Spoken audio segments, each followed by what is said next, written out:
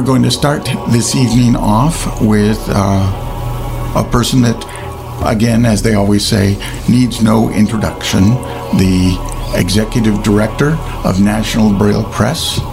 Brian, welcome. Well, thank you, Brian. I'm glad to be here again. This is a great night always for us. We love it. Here it's going to be a little confusing because we're both Brian, but that works fine for me. I'm really excited again to be here in spite of some of the rather odd-looking specimens around. We're not in our normal venue, as if there ever was such a thing. Here we have a T-Rex looking over us. This is the last couple of years we've tried to mix it up instead of being always at a hotel for a traditional kind of gala or convention space. And last year was at the Red Sox, which was, as you know, terrific right after they had won the World Series, and it was a great place to be in at Fenway Park. So this year we really wanted to be somewhere different, and it turned out the Museum of Science had an opening, and we're earlier than normal, but we were anxious to get the opportunity to leverage it and make it happen.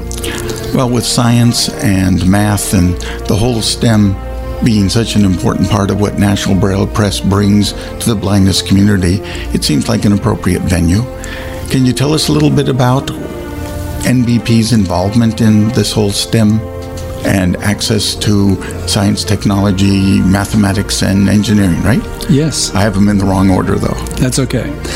No, we've obviously been very active in technology books for the last few years, as I'm sure you're aware of, and not just for lay people to learn how to use an iPhone or a tablet or something like that, or iOS, but more technical too over times with different operating systems. So I think we've jumped at that quite aggressively over the last few years, doing a lot of books that were pretty well received.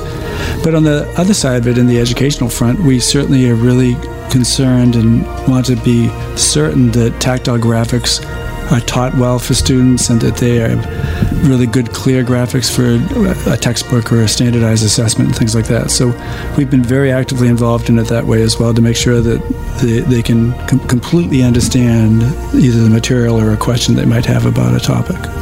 And how does NBP go about creating these graphics?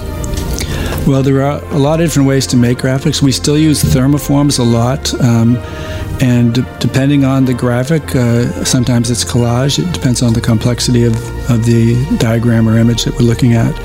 But when you talk about a textbook or a standardized assessment, we still use collage methods, and we still use tigers and build on those, and different ways to laser cutters. We use, depending on what we're doing, different formats. But they ultimately are all put into a thermoform output. Gotcha. So you create the master using one of these other methods and then do the duplication using thermoform. Correct. Understood. Very good. And that has allowed you to do a number of rather interesting things. I understand there's going to be a book coming out, an update of Touching the Stars, is it? Yeah, actually, I don't know if we even have it released yet. I don't think we do yet, but It's coming up soon. We've been working on it for a while, and it was done a long time ago, so we've updated the code, obviously, from EBAE to UEB, and we've also made a couple changes in the graphics that had to be changed because of just little identification marks for certain things. But that'll be coming out soon. It's a classic that everyone likes. The graphics are outstanding, and we'll continue to do that. In fact, at the tables tonight, all the place settings have tactile graphics for the guests to have as well. And we focused on STEM items. One's a dinosaur, one's an eyeball, one's a virus. Different types of images that really will have people that don't have any familiarity with what tactile graphics mean to really get a good understanding of how important they are for students and adults to have. And this is very important for people to understand, that it's as much the adult as the student. I was in Oklahoma this weekend, and a student who was becoming a rehabilitation teacher was having to take the course on the human eye. And she asked, where can I go about getting raised line graphics of the human eye?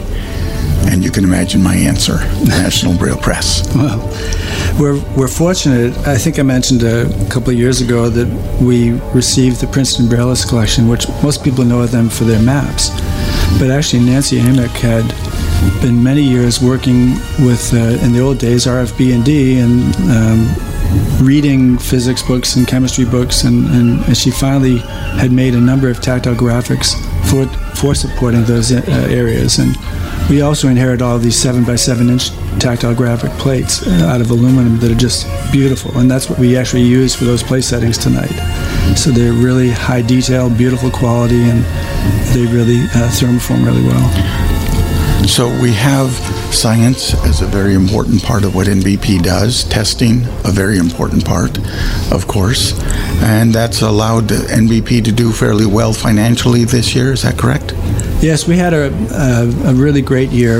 Our fiscal year ends March 31st, but it was the best year in our history, to be honest, and we were happy that we were able to deliver all these items on time with good quality and accuracy, and it's made a big difference, obviously. So we are continuing to grow in that area. We're trying to renovate a third floor in the near future to add an educational area where we can do more production and more space for things like that. And we're also doing a strategic plan right now, which is looking at not just our work and how we can support new programs and TVIs and Braille and tactiles, but also how we can expand internationally as well more than we are. So there's a lot going on for sure. Now, National Braille Press, that word national, I know of NBP because I live here in the Boston area, and because when I was younger, I counted on NBP books, even when I lived out in Oregon, for access to some things. But it's truly a national and international entity, is it not? It is. We even just in our regular publications that we do well with, I think last I checked, we were in 19 countries where people were buying products from us.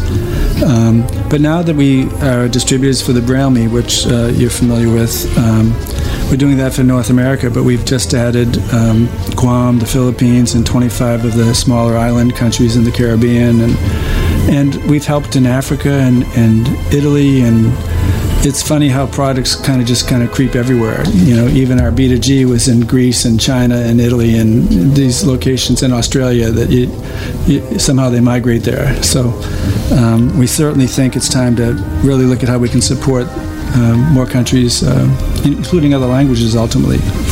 For those who don't know what the Braille Me is, how would you describe it?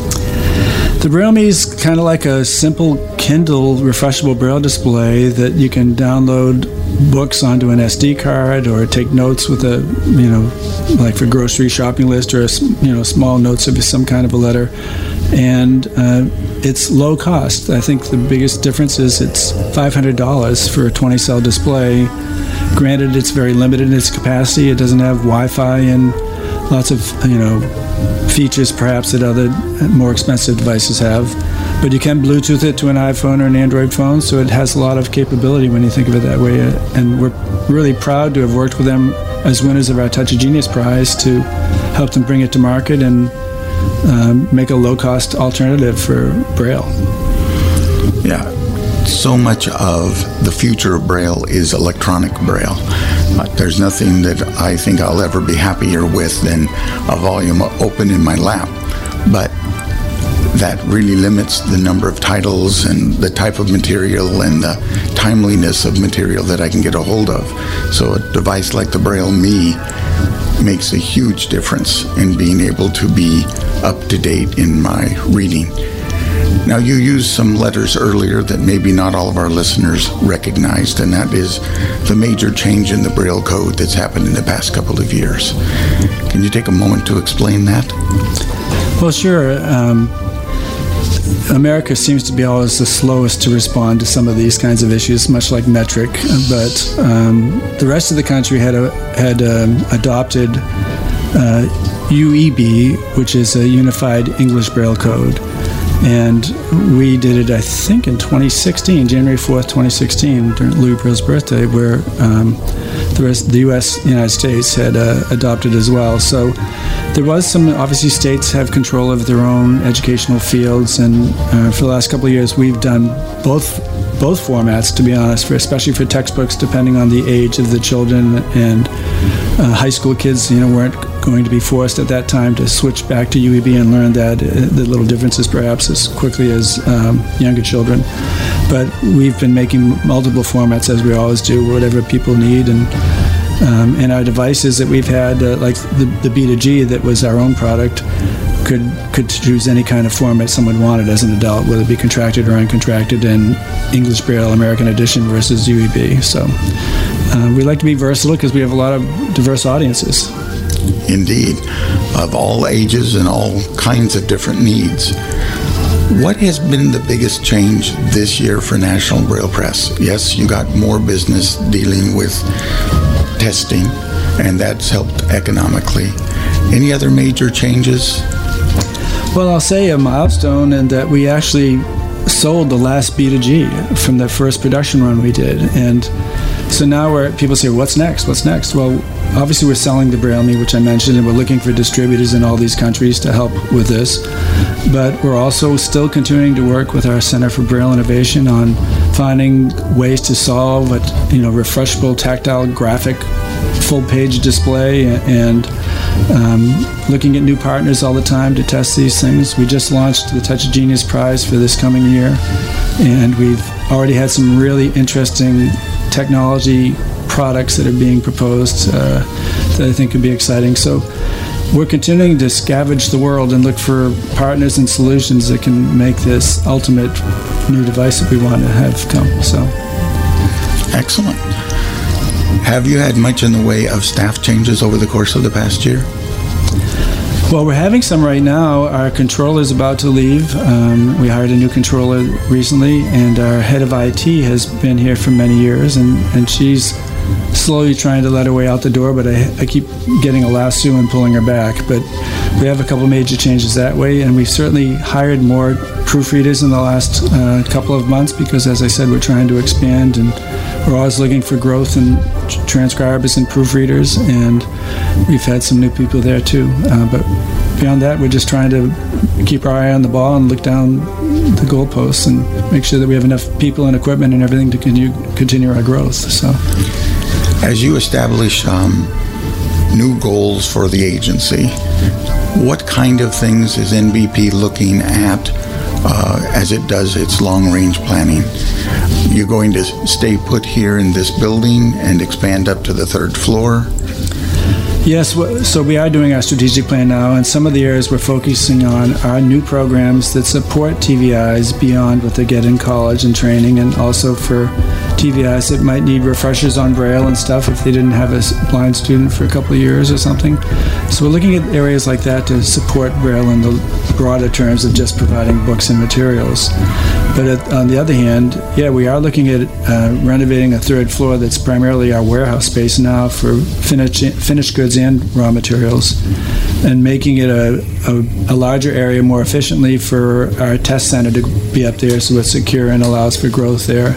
And ultimately, if we continue to look this way, adding a fourth floor on the building, like a brand new floor on our roof, where our roof is now. So we'll see.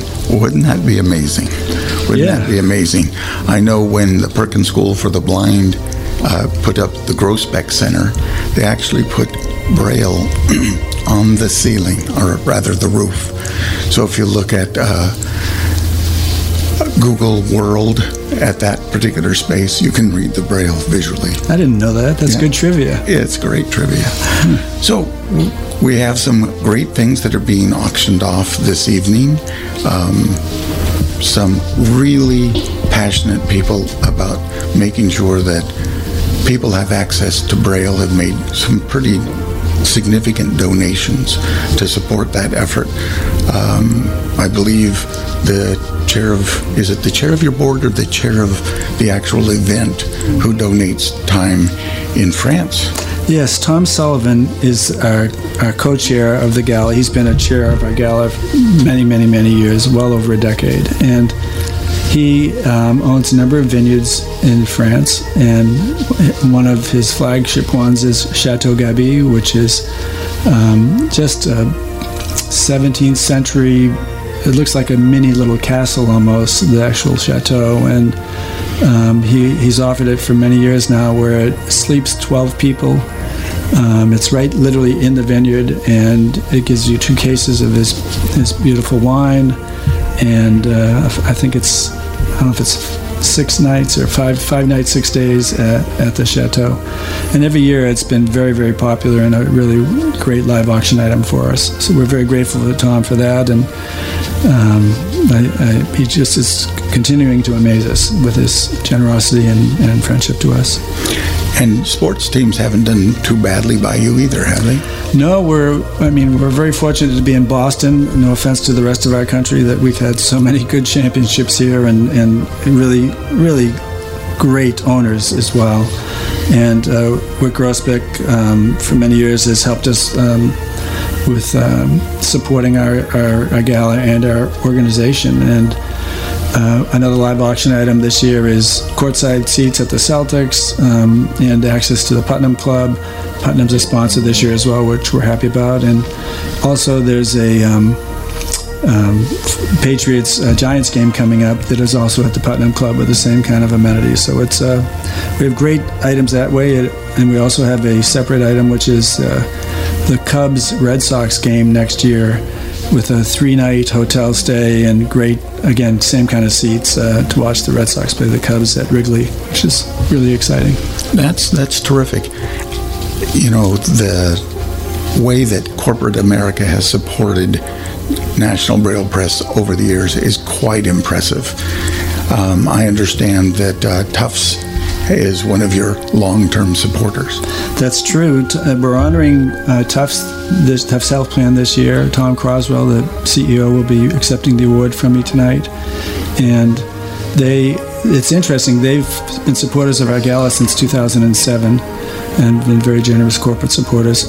On the flip side, we ironically have been with them for over 30 years as a customer of their health plan. So we've had a long-time relationship with them even before they were supporting us. So it's been interesting. It's been great. We're also recognizing the Gibney Family Foundation tonight with the Hands On Award, because they've supported us since the Louis Braille biography was originally published by Michael Mellor, who's also here tonight, by the way, the author. And then after that, they've been funding our Touch of Genius Prize program ever since then, continuously, which is amazing. So we're really excited to continue to have that partnership as well. Yeah, the cumulative effect of these kinds of supports can't be overstated.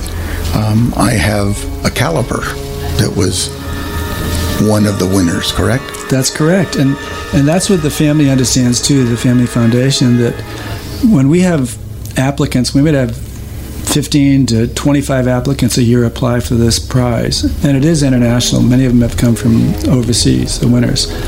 But the residuals of it are not just the winners. There's intangible values of a lot of people that have placed and not even won that continue to work on their efforts and even apply again another year. And we did a survey a year ago of winners and applicants about, have you continued your research in your particular product or program or curriculum? And we got amazing testimonials about how much the Touch of Genius Prize has really excited them to continue their work. So it's really an amazing program that we're really proud of now.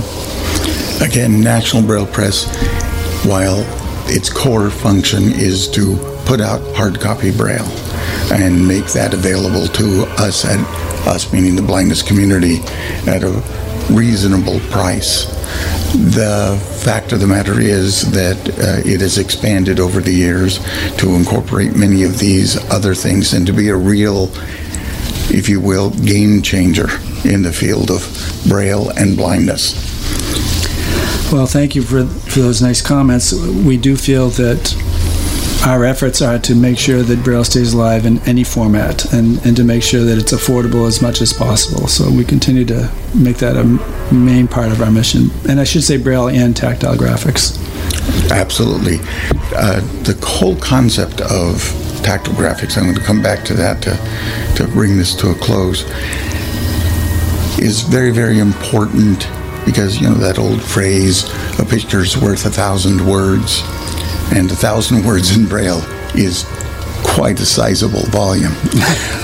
So being able to access graphics and make sense out of those graphics, very important. Is NBP involved at all at developing methods and or instructional materials so that TVIs can teach graphic literacy to their students? You must be reading my cheat sheet, because one of the things we are exactly looking at in our strategic plan for a product or program is actually working with other partners in the field to make sure that there are standards. I know BANA has great standards on tactographics, I don't mean it that way, but methodologies for teachers and TVIs to know what resources they have or may not be able to have, or that they can make work to provide tactographics ongoing in real time for a student. And we think there's a lot more that could be done there. So we're actually have a team of ours flying out soon to meet with some other organizations to discuss those kinds of things and see how we can help with that. So yeah, you're thinking exactly as we are, Brian. Well, I've been enjoying looking at a number of pieces of technology over the years and this whole issue of tactographics, and most recently I've had the graffiti in my home for the last 2 months. Oh, nice. And it's astounding to me as I show it to people, the percentage of, especially those who are older, who were never taught this skill of interpreting graphics. It's one thing to be able to look at a bar graph or a pie chart and make sense out of it. But when the graphic becomes, like you were talking about earlier, stars and magnitude of stars and distance of stars, etc., where that image is intended to give the viewer lots of layers of information. And when it's an organic type thing, like a graphic that shows, a moose versus a deer, for example. Right. The whole concept of perspective and shading and all the other things that having a palette of colors provides you. Right. Being able to look at things, if you will, globally and identify them, while tactily you have to kind of feel parts and then build that image in your mind and make sense out of it in that fashion. So this idea of training people to be able to take advantage of a tool like the graffiti or any kind of tactile electronic graphics display. So important. Yeah, we're excited about it. It is a new frontier that still needs a lot of work, and I don't mean it against the graffiti in any way. I meant in general, just to make opportunities available. Again, we're a long way from perfection. Yep. But we are a long way from where we began. Absolutely. As well. And so I'm excited to see NBP take a role in looking at literacy as being both Braille literacy and tactile literacy.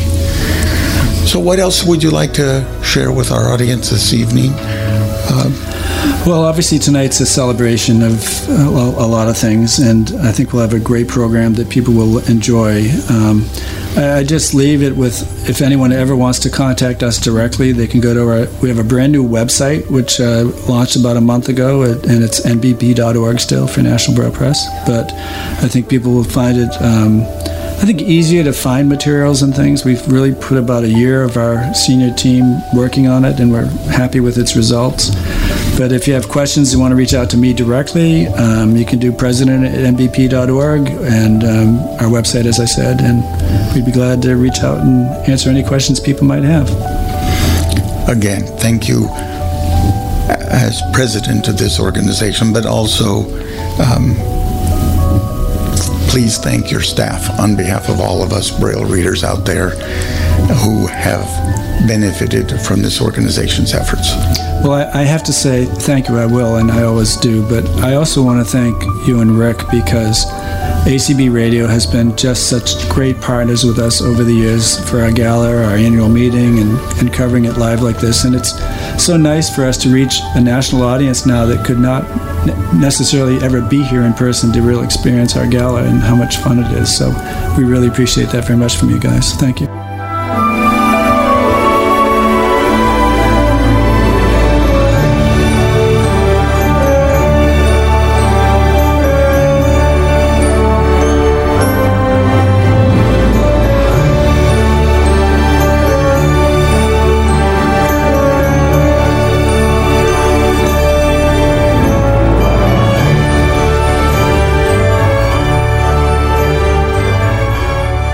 Ladies and gentlemen, this is Brian Charlson and Rick Morin here at the Museum of Science in Boston, Massachusetts, and we are in the midst of the production crew for the...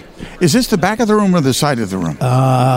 It's the side of the room, I think. Side of the room. Well, I mean, we've been so busy since we've been here, I haven't had a chance to tell where anything is. Out. Yeah, exactly. I know that the Museum of Science here is kind of cool because it's got a whole series of floors, and what's the first floor? We're in the basement right now, which is the basement of the Blue Wing over by the Tyrannosaurus Rex, and the whole dinosaur museum.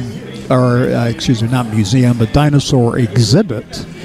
And if you're on the first floor, you can actually look down into this whole area, almost like you're in a mall type thing, you know? Yes, exactly. Yeah. So it's really, really cool. But so once again, this is the National Braille Press Annual Gala, 1 million laughs for literacy. Have I got it right? That's correct. I think I got that right for a change. That's correct. Now, when you say Tyrannosaurus Rex in the future, just say T-Rex because it takes way too many syllables to say the whole name. But anyway, so we're here in the hall because the theme in terms of taking advantage of the location is all about dinosaurs. So, hey, it was terrific that you found that old Fred Flintstone clip. Yeah. Let's hear the story behind that. Well, you tell the story. Joe would tell the story later in the interview we had with Joe Quintanilla. I used to, for the longest time, I called him Cantanilla. Well, I mean, he didn't appreciate the negative connotation of Cantanilla. No. But you started. It's Q-U-I, right? But you said it should be pronounced like Q-U-E, I think, when we were with him the other day. But it's Q-U-I. It's Quintanilla. Quintanilla. Joe Quintanilla. Who is the director? You know why you can't trust in Adam? One moment. They make up everything. Huh. I'm not sure what that was. Are you? Not sure what that was either. Right about now, we're supposed to start at 7:15. And it was really an interesting afternoon. The Museum of Science is open till 5 p.m. in the afternoon, and they would not let any of us in here to set up until after closing. And we didn't make it down to here at our table until 5:15. And with an intention of beginning our broadcast at 6. At 6:30, and we almost made it. We got very close, 6:40. Yeah, we almost made it, except for the fact that yes. Except for the fact that we were having trouble with one of our connections, and I still don't know why, but we swapped them out and everything appears to be the case. I think somebody's just calling us. Are you still monitoring us over there, Brian? I can't do both simultaneously. I didn't think so. Because of the staggered delay and the like. Yeah. So I'm going to double check. I'm going to step out. You keep chit-chatting. Why don't you do that? And I'll double check. Okay, thanks. Ladies and gentlemen, welcome to ACB Radio Live Event. My name is Rick Morin, and I'm here with Brian Charlson, and it's always a pleasure to be doing things again with Brian. We're here at the Museum of Science in Boston, Massachusetts for the 2019 Million Laughs for Literacy Gala that's going to feature a comedian by the name of Pat McGann, who's going to be on the program, I think sometime around 9 o'clock. Now, the way this thing's supposed to roll out, they're supposed to already have invited people into the hall. I see people up on the first floor kind of looking down into this area, but I don't know if there's a whole lot of people down here yet in the area. But we'll start hearing some voiceovers here in a little bit. I have the house sound up just a bit, so we'll keep it up so that you can get a sense of what's happening here. At 7:15, the program is actually supposed to start. I have a feeling we're going to be starting a little bit late tonight. But man, I'll tell you, what an exciting afternoon. I had no sense getting into the tech. If you had tuned in a little bit early, I'm sure you heard us trying all kinds of stuff to get ourselves back up on the air, and I think hopefully we finally accomplished it. So Brian right now is tuning in using ACB Radio, ACB Link rather, and he's trying to tune in on ACB Radio live event and ACB Link. If you don't have ACB Link, by all means, go to the iOS App Store or the Google Play Store and download ACB Link. It is probably the only way that's easier to listen to ACB Link, I think, or ACB Radio rather, is through Alexa. Right now, if you have an Alexa nearby, and if you're listening with Alexa in the room, Alexa, hello. I hope I just turned on everybody's Alexas. But if you say, Alexa, tune in ACB Radio live event. If you say, Alexa, tune in ACB Radio live event, then you should start hearing the stream. So that's pretty cool. Let me check in with Brian here. You having any luck over there, Brian? You having any luck over there, Brian? Hello. I'm back to you here. Any luck over there? And I will tell you that we are broadcasting well. And good. Sounding good. Excellent. Good. Hearing you all talk about ACB Radio Link, but also about the person I referred to as my girlfriend. Who's that? Alexa. Oh, yeah, your girlfriend, yeah. I have a lot of those devices throughout my home, in my living room, in my kitchen, in each of the bedrooms, Only your girlfriend has an alias in your house. Well, she has different names in different rooms so that if she overhears me speaking with one of the others, she's not overly confused. Now, you in one room, you have Cortana, you've got Google. And I've got Google Home, right? Right, yep. And you've got Alexa. Correct. Now, can you get the three of them talking to each other? I think we did do that once. You did that once. It was kind of fun, actually. And the two of them were kind of like a little Furbies. confused. Remember Furbies, when Furbies used to talk to each other? Exactly. You know? So they start because they do some sound recognition stuff, right? And back and forth they go. I can't remember. I think we said something like, Alexa, say, hey Google, who is the best personal assistant?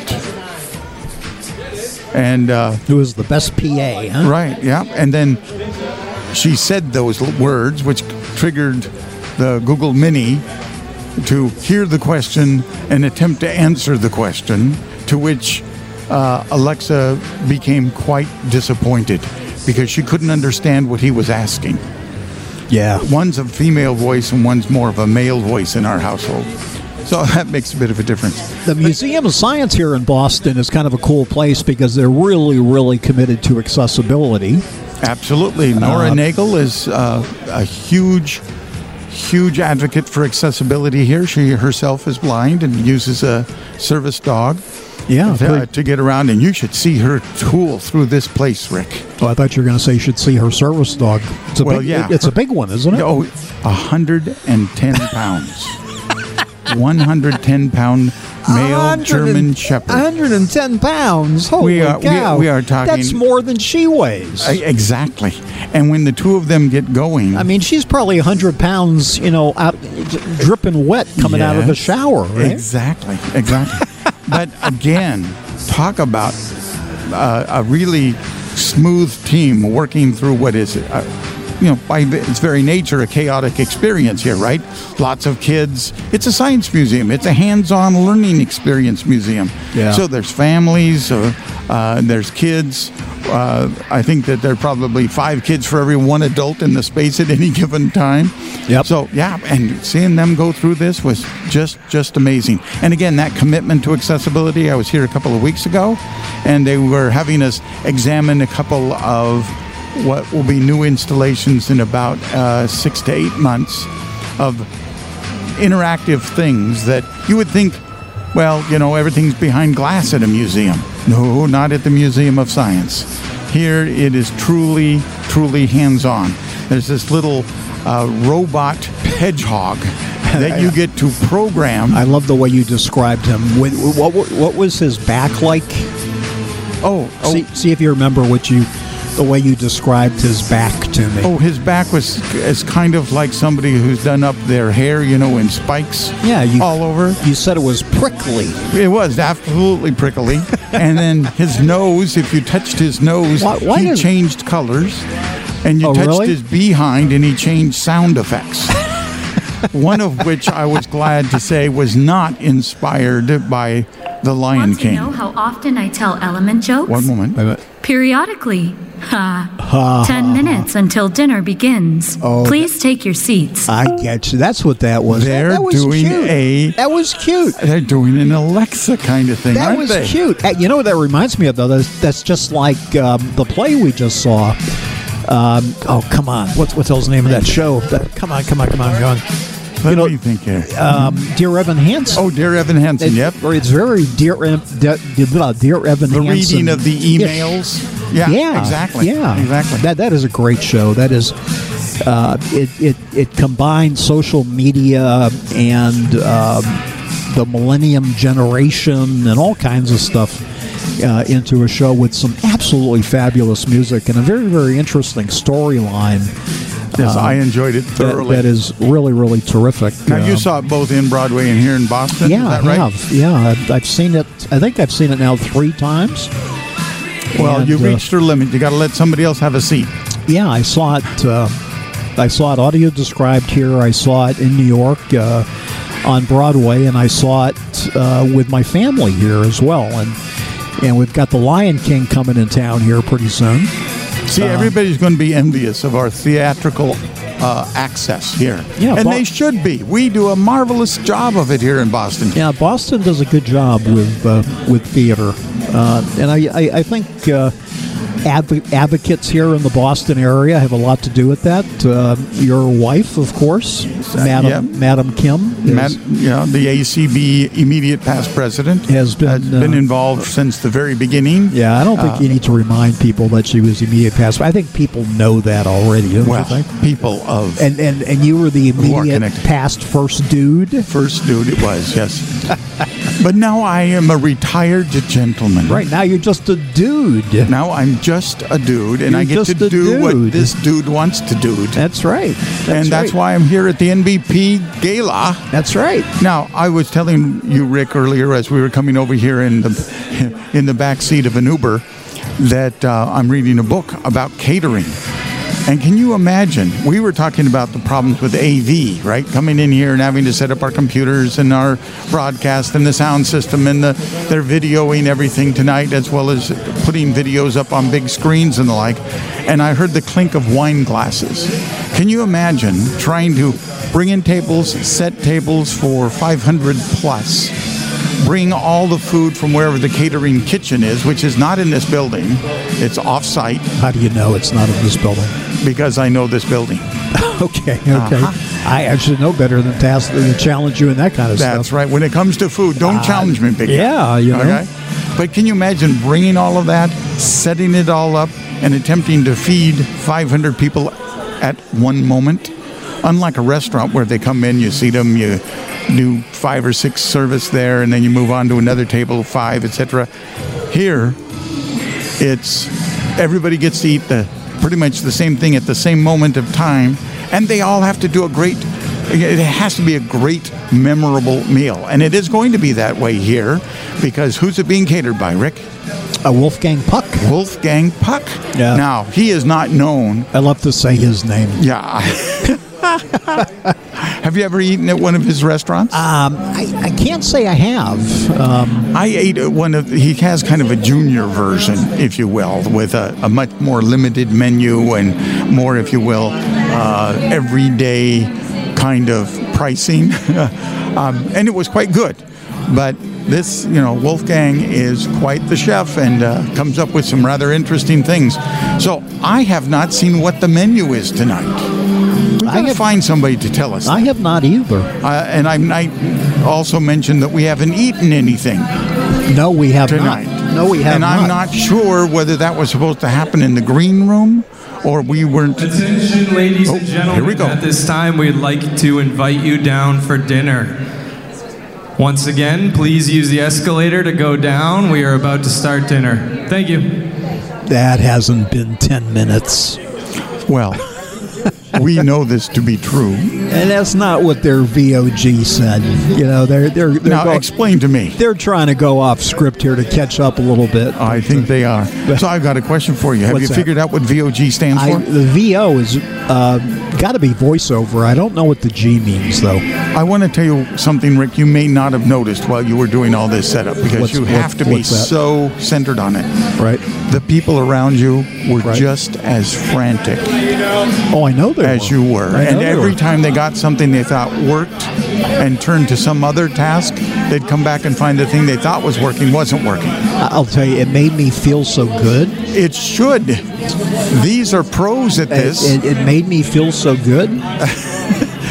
These guys are pros at this. The guy to our left, his name is Andrew, and he is, I believe, one of the event coordinators. And he's a lot of these companies have managers, account managers. Right, exactly. I think he's somewhat in that regard, but somehow he drew the short straw tonight, and he's the guy that's got to play the music. Exactly, and he sits down at a Windows-based machine when he's a Mac guy. Yeah, and the first thing that happens when they booted up the machine was that it was awaiting Windows updates. Exactly. Anybody who uses computers know that is not your best Jeff moment. Bishop, if you're listening, God Almighty. Although Windows Update Now has got a cool feature. You can go into Windows Update Now and you can actually suspend your Windows updates for a number of days. Here we go. Hold on. No charge. Ha, ha, ha, ha. 5 minutes until dinner. There Please we go. take your seats. We missed a good one, I'm sure. I think so. And she laughed for herself. I love the little beeps, the little blunks at the end. Those are kind of cool. So anyways, when everybody sits down and gets ready for dinner, then I believe Susan Warnick, who has been the MC here for, we've been doing this for 2 years. This is like our 5th year, and I think Susan has done it for 3 or 4 of those 5 years that we've done it. Correct. And I'm trying to remember who the other one was. Don't ask me. You know who they had the year before we did this? They had Glenn Ordway as the host. Yes, that was before us. The other guy was Brown, wasn't he? He was a newscaster here in the Boston area. Oh yeah, and he was the guy that kept saying NPB instead of NBP. Yeah. He inversed 2 letters. Somebody jinxed him and said you're going to start saying NBPB, and he said no, and God, it just went on and on and on like that. Every time he did it, that's what he said. So the room is starting to get a little bit noisier now, so that's probably a good indication that we're going to get ready to start here pretty soon. Correct. Everybody, you're listening to ACB Radio Live Event. The American Council of the Blind brings you ACB Radio. We're thrilled to death to be here. And maybe not to death. I want to give shout outs to Jason Castangue and Deb Hazelton and Jeff Bishop and Deb Lewis and Carla Rocheville and a whole bunch of people that are right now we are working to do some things that we haven't done in a while on ACB Radio. Yeah, we're doing a refresh. Yeah, we're doing a refresh. We're doing it's really cool. I mean, we're all pulling in the same direction, trying to do cool things. So appreciate everybody back in Radio Land that are helping us to make sure we're on the air tonight. Appreciate that. And here we are. There we are. And this is a great space for this. I was rather impressed that they were able to get the audio to sound like we weren't in a giant 2-story marble monolith. You know, it really is coming off really nice in that regard. They're videoing all of this. I'm used to going to places where they show a video or two, right. But here they're videoing it in its entirety to be used by NBP between galas as a promotional material. And hopefully this will be inspiration for another organization we know called the American Council of the Blind. See, I segued this for you. Where ACB, wouldn't it be cool if ACB were to video its entire convention? There's really no reason why not, and so much of what goes on in general sessions at ACB could be used for any number of things later on. You know, we do a lot of things on YouTube. Our YouTube channel is pretty active, so you know, that's an interesting notion. You know how we broadcast live on ACB Radio? Yep. I mean, we could broadcast live on YouTube. Yeah, absolutely, we could. We could do the video live on YouTube. Now, I'm not sure I want to go there, though, because some people are going to say, what does that do to ACB Radio? But, and I'm sure you can't do that without spending some money. Well, therein lies the wrinkle, doesn't it? Every great idea has a great price tag to it. But I will tell you, my latest campaign here is audio description. And to do audio description is usually associated with what? Video. Right? That's right. And so it seems to me that ACB, being a leader in the area of audio description, it would make a lot of sense for ACB to, at its convention, feature a lot of videos that are audio described. Maybe a clip from National Braille Press's gala. It could very well be, yeah. You know, we've had stuff from Microsoft in the past that's audio described, and Apple, and Comcast. You know what I've noticed recently, and I'd love to do this at our convention, is throw up all the advertisements on TV these days that are audio described. That would make an interesting montage, wouldn't you think? The one that's my favorite. Have you heard the Charmin ones, the bears? Yes. Why is it toilet paper commercials need audio description? Okay. He says something like... Why exactly? The describer says something like he's wiggling his hiney. His hiney, exactly. So, yeah, we have these... it's an accurate description, you know. Oh, yeah, absolutely. Well, you think of that in the Disney thing, Bare Necessities. Uh-huh. I've heard the audio description of that, and he does a lot of shaking of his hiney, too. So, really? They say hiney? Do they really? Well, no, I don't think they say hiney. I think they use... Rick, you got one of my sore topics here. What's that? Which is, I've got a chapter in the Audio Describer's Handbook, published by WGBH, dedicated to me. Do you which really? Is all about audio description being appropriate for the sexual content being described. And they have a subsection on all the words that could represent one's backside. And they dedicated this to you. Because I kept complaining that the blue bloods who were writing the descriptions at WGBH were using anatomically correct terms, but terms that didn't quite fit in Miss Saigon and Ghost and A Pretty Woman, just to name 3 titles, for example. So, nonetheless. Or not to mention the Best Little Whorehouse in Texas. Yeah, there's another. See, there's a lot of times there are more appropriate words than those one will find in a medical dictionary. So anyway, nonetheless. So what are some of the vocabulary that you espouse in that manual, or that manual dedicated to you? In Pretty Woman, there's a scene where he's driving off in his lawyer's car and stripping gears left and right, and he's just picked up the streetwalker, and she reaches over. The streetwalker. Now you're talking about trying to find, words that kind of hooker. Yeah, okay. Okay, whatever. Streetwalker sounds a little bit too politically correct. Yes. I didn't say sex worker. I could have done that. Well, here we go, guys. I think we're starting.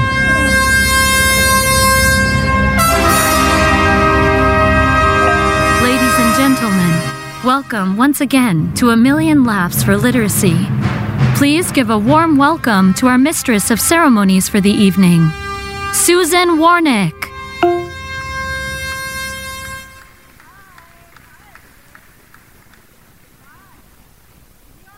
Ladies and gentlemen, we need to talk to our pals in audio. Can you hear me now? All right, great. It's unbelievable. Nobody's ever accused me of being soft-spoken. I'm thrilled to be here tonight. What a wonderful crowd. What a wonderful organization. A Million Laughs for Literacy. And tonight we are going to raise $1 million. Don't you think? I think that's a good goal. Thank you so much for being so warm and inviting to me. I retired from Channel 5 a few years ago, and here's what happens when you're not on television every day. People look at you, and they think you look vaguely familiar, but they can't quite place you. Just the other day, I was at Logan Airport. A woman came up to me, stood this close to me, and went, "What's your name?" And I said, "Susan Warnick." And she said, "No, you're the other one." So that's kind of what's been happening lately. This is the most amazing venue, don't you think? The Museum of Science, huh? How lucky are we to be here? This is great. Another funny thing happened on my way here. I stopped for gas. I came down Route 1 to get here, and I stopped for gas, and I'm standing there at the self-service, pumping the gas, and I see that there's a guy in the next island, and he's looking at me. So I smiled, because when you're single, you smile. And he looked at me and he said, "Didn't you used to be Susan Warnick?" And I said, "Yes, and now I'm working here." No, he said, "Really? So what are you doing here?" And I said, "I'm on my way to the Museum of Science." And he said, "Oh, so that's where you're working now?" And I said, "Yeah." Anyway, this is just an amazing night for so many good reasons, and it's wonderful to see so many of you here. And you know what else? So many new faces. We've been doing this event for many years now. And show of hands, how many of you are here for the first time tonight? Look at that. Isn't that great? That's great. Well, you're going to have a ball. And we're all here, as you know, for an unbelievable cause. The National Braille Press does amazing work getting books into the hands of kids who need them the most. I want to tell you a little bit about NBP.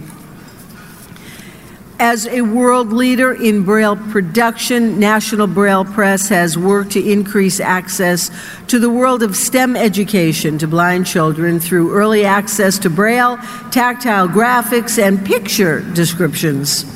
This work continues to bridge the gap between blind children and their sighted peers. Tonight, we folks are all going to be a part of that bridge because we are going to help get those books to those children.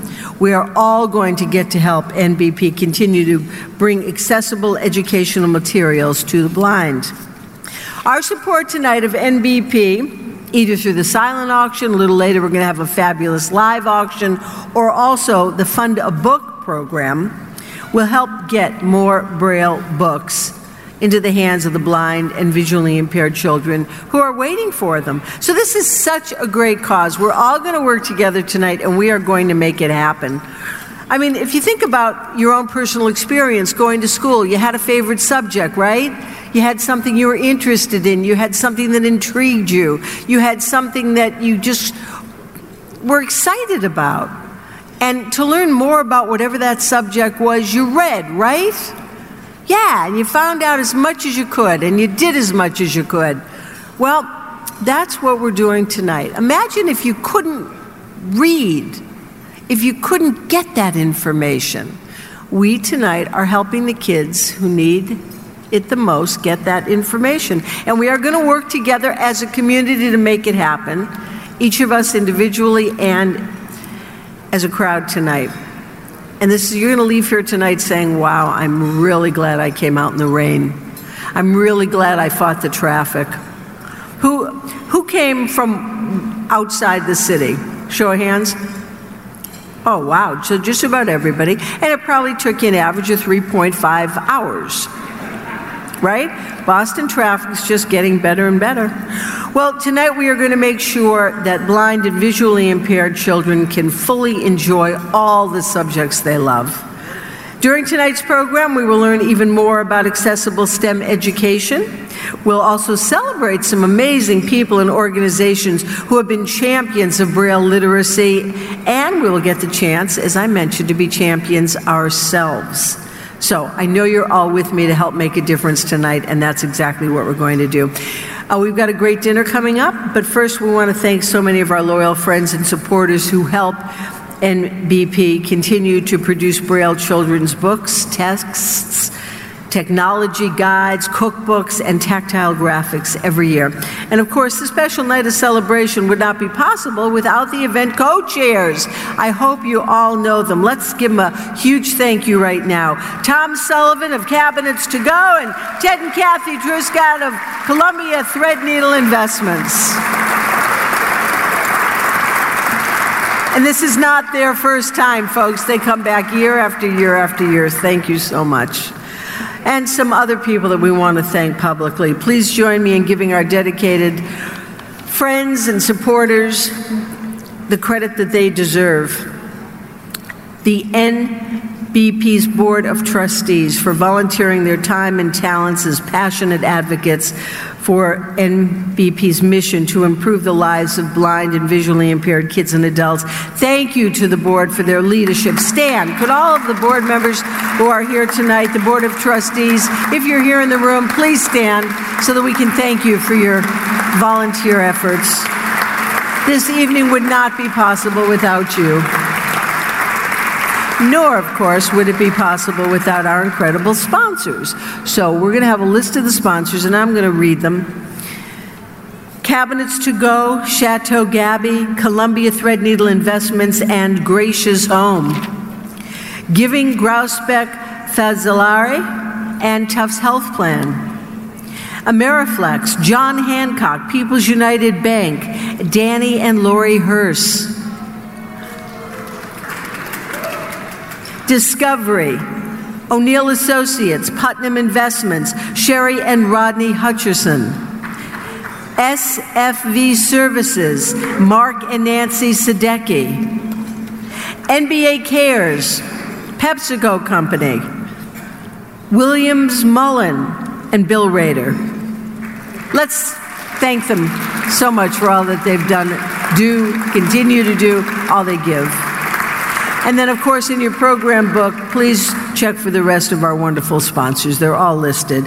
Also, a huge thank you to donors and organizations that you see on the screen, also in the program book, for contributing in-kind donations to our silent and live auctions.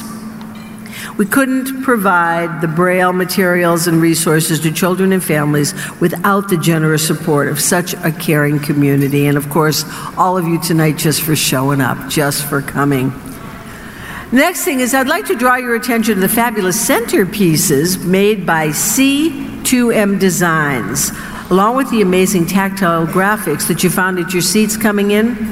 These graphics were designed by the Princeton Braillists, All of the images for these designs were lovingly handmade in aluminum molds over a number of years and are a great example of how important tactile graphics are to education for the blind.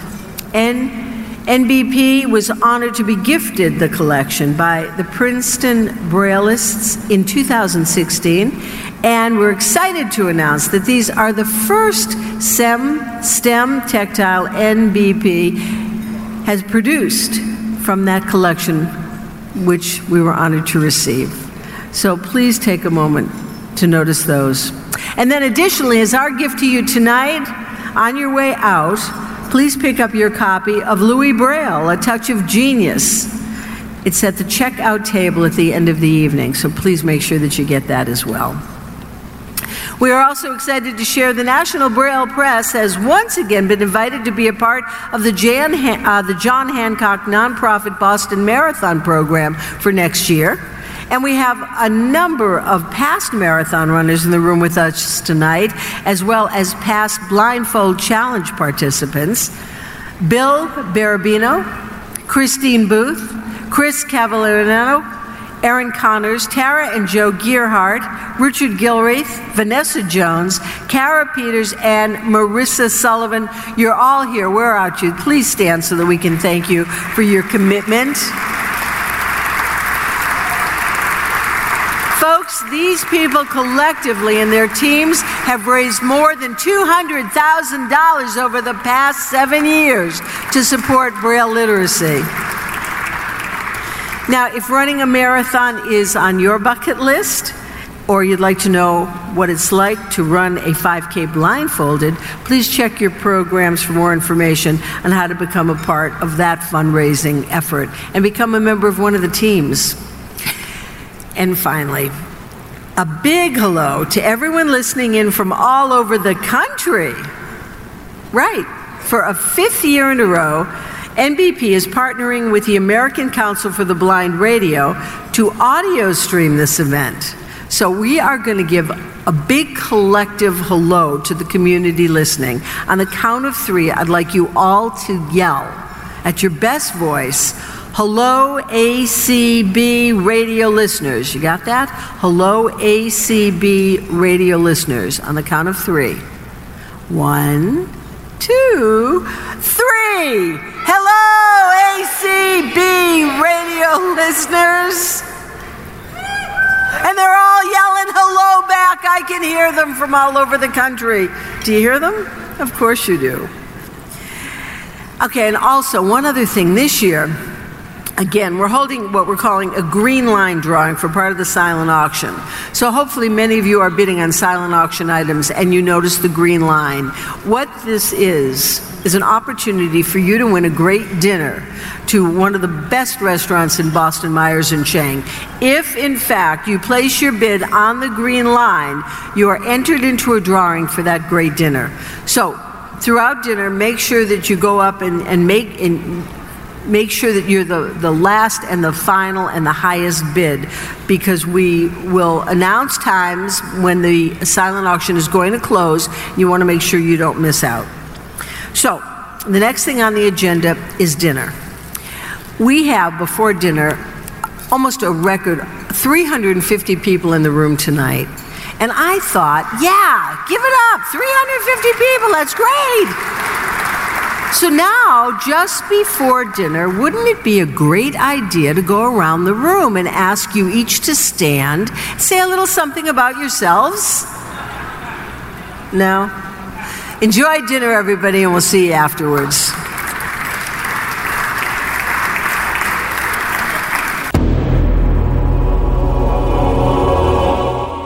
Hey, Joe, it's good to have you on this afternoon and into the evening. This is Brian Charlson with the American Council of the Blind ACB Radio, and with me here is Joe Quintanilla. Joe Q works most of the time. Exactly. But no, it's great to be back with you guys at ACB Radio and having you be a part of our Million Laughs for Literacy Gala. I think this is our 5th year doing it with you guys, and we're very excited about tonight. It's celebrating access to the sciences, STEM particularly with tactile graphics and Braille. And it's going to be a really great evening with programming, and we're happy to be able to broadcast this with our partnership with ACB Radio to all of our Braille reading supporters out across the country. Across the country, indeed. So one of the things that I understand is that you're taking full advantage that NBP was gifted the collection of graphic plates from the Princeton transcribers. Is that right? Yeah, the Princeton Braillists. They've done wonderful work. I personally have a map of the 48 states of the U.S. I know there's 50, but I mean the lower 48, and this one-page map. And I have a lot of fun playing with it and giving me a better sense of geographically where the Southwest is, or where is Oklahoma in relation to the rest of the country. So their collection is phenomenal. I've come across a lot of Braille readers who, when they travel, had called the Princeton Braillists and got a map of Italy, got a map of Israel, so they can get a perspective of where they're going to be traveling to and where it lies in the world. And National Press has been extremely honored to carry on that wonderful work, and we're going to have some of that work on display, specifically around tactile graphics. So I mentioned that we're at the Museum of Science here in Boston, so we want to be able to convey the importance of blind people having access to science, particularly children. And one of the ways that they're able to have access to learning sciences is the tactile graphics and the works that Princeton Braillists have done and that we have done, and now we're combining our skills with their legacy.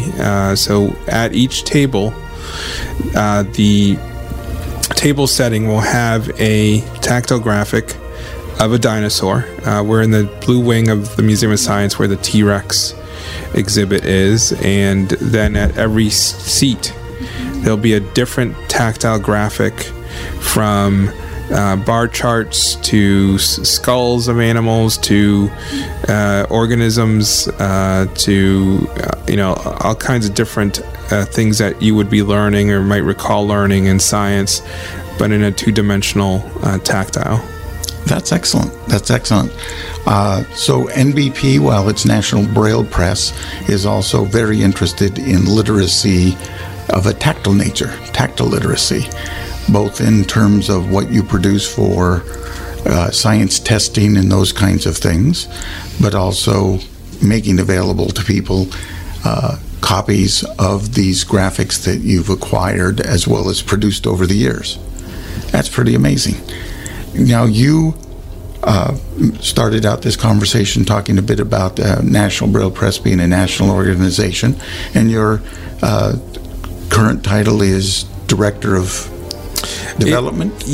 My title is Vice President of Development and Major Gifts.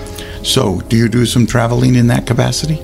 I do. Since 2013, we've been doing a series of luncheons across the country because Braille Matters. It's an offshoot of our Read Books program, Because Braille Matters program, and we've been able to get out and meet our Braille readers and people that work in the field or people who support our mission. And ACB has been a great partner, as well as NFB. Earlier this year, we were in Columbus, Ohio, and ACB of Ohio hosted us. We have a new trustee on our board, Jill Noble from ACB, who made that happen. We were in St. Louis at ACB last year in 2018. So we've been to about 10 to 12 different cities in the last 4 or 5 years, reaching out to our Braille readers, getting their feedback. And then I also get to reach out to some of our supporters, major donors, and get to know them a little bit better and show them some of our material and work with them and helping us support our work and some of the new titles that we have coming up or new projects that we're doing. So, part of my work is making sure people understand how important their donations are to our mission, but also for them to understand how we're using their donations and the results of their donations. For years and decades, we have been providing Braille material to people in the UK and in Canada and Australia, and then expanded to other countries, some of the books that we publish. But with the Braille Me, working with a company in India, Innovision, and particularly with the Touch of Genius Prize, it's spawned innovative ideas and methodologies from people around the world that want to help advance Braille, whether it's through technology or curriculum. It's been really helpful in that way, and we're very thankful for the Gibney Family Foundation to support that endeavor. And that's one way is where our name has become worldwide recognized as as an organization that produces the best Braille material out there, but also that we're looking to advance Braille literacy through technology. And that's something that's been pretty important for us, I'd say, the last 10 years. The people, I think, have the misperception that because of technology, you don't really need Braille anymore. Things talk to you, you talk to them. Why do you need Braille? And I think we have the perspective is that instead of Braille being done away with because of technology, instead we should think about it in the way that technology will enhance Braille usage. So with the Braille Me, you can now download your electronic Braille files, and you don't necessarily need to have thousands of volumes of Braille books in your library. You can have it in your device like the Braille Me or B2G, or use it as a reader, but you still should have access to thousands of books in Braille, but just in a different way. So when you get involved in putting on an event like tonight's event, what kind of, if you will, hair on fire activities are involved? Here we're sitting at the feet of a Tyrannosaurus Rex. We've got Braille graphics, if you will, raised line graphics at every place setting.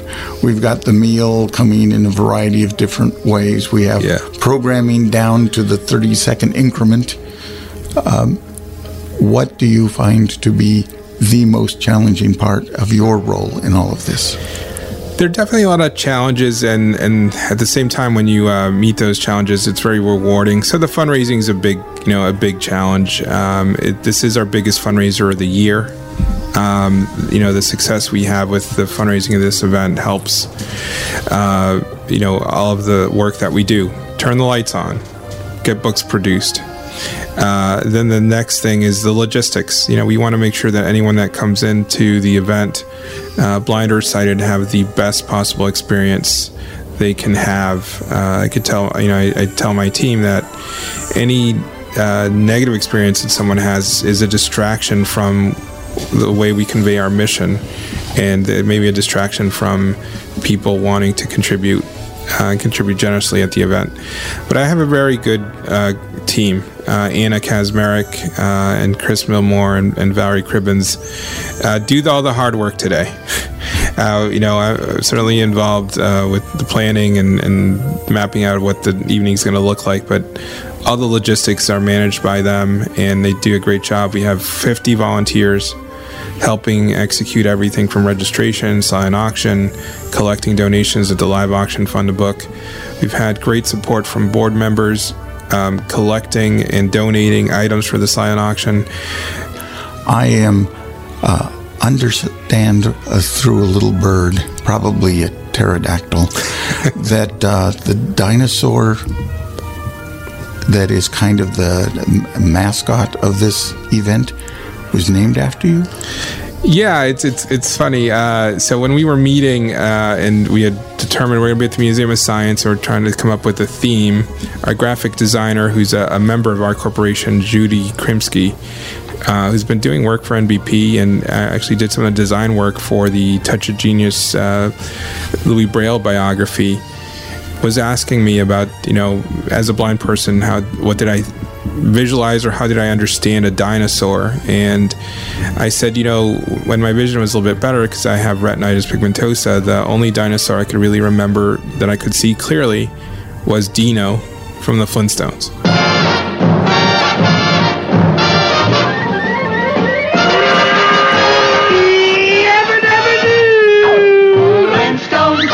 the Flintstones. They're the modern Stone Age family.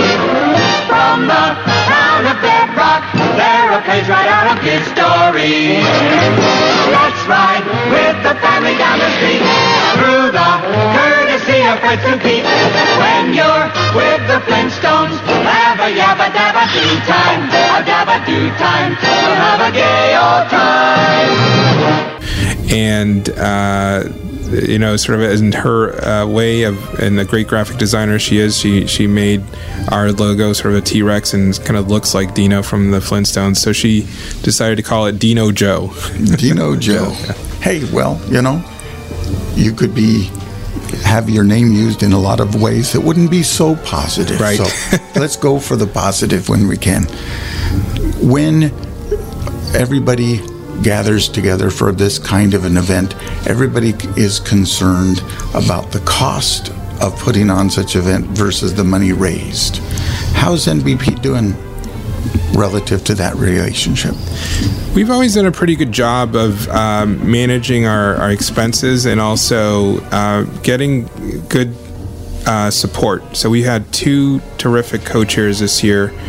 Tom Sullivan, who's been in his 13th year co-chairing this event, and Ted and Kathy Trescott from Columbia Threadneedle Investments, Tom Sullivan from Cabinets to Go, and they kind of set the tone for our fundraising, and we've got great board members and committee members who go out and reach out to their network and try to secure sponsorships, donate themselves, and then we've got the people we reach out to within our connections and past supporters. So, generally in fundraising, if you spend 50 cents for an event, you hope that you'll make $1. And that's kind of the benchmark, and you hope you don't go beyond that. So that's when you've done well.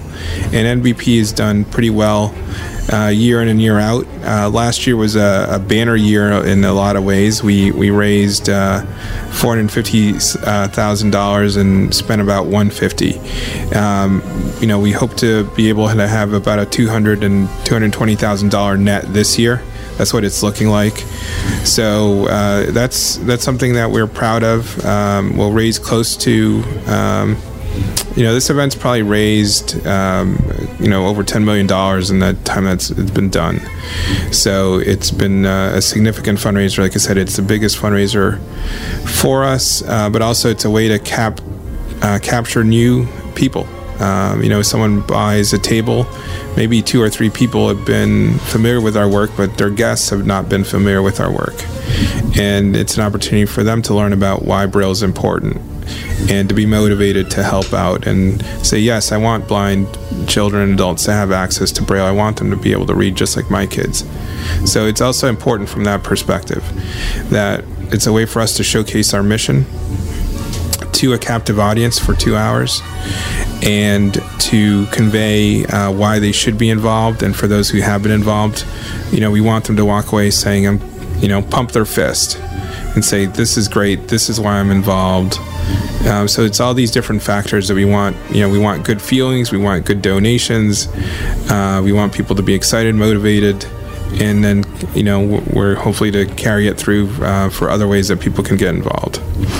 Because those who are listening to this brief interview aren't here tonight, what can you tell them? How can they help NBP from afar? So specifically for this event, even though you're not able to attend, you can go to our website, nbp.org, and go to our gala page and make a donation of any amount that you'd like. But beyond the event this year, we have a way that you can donate monthly to National Braille Press, and we have the Literacy Champion Club. And that's someone who commits to donating monthly. We did a campaign a couple weeks ago online. It was International Literacy Day. We were asking people to donate $10 a month. So we got 22 new literacy champions. People can donate during the end of the year. You can select a program that you'd like to support.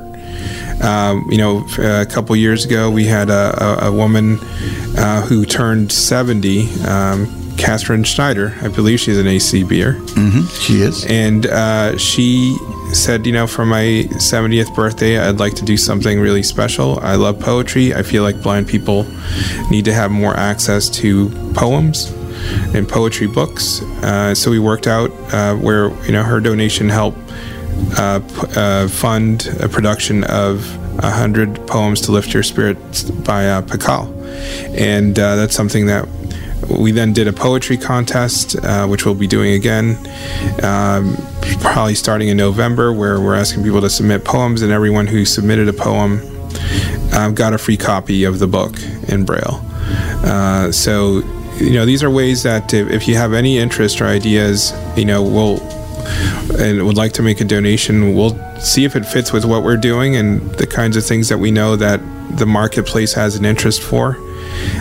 So there's, unique experiences like that where someone said, as a blind person, I know that this is an area where we could do some collaboration and blind people would have access to something.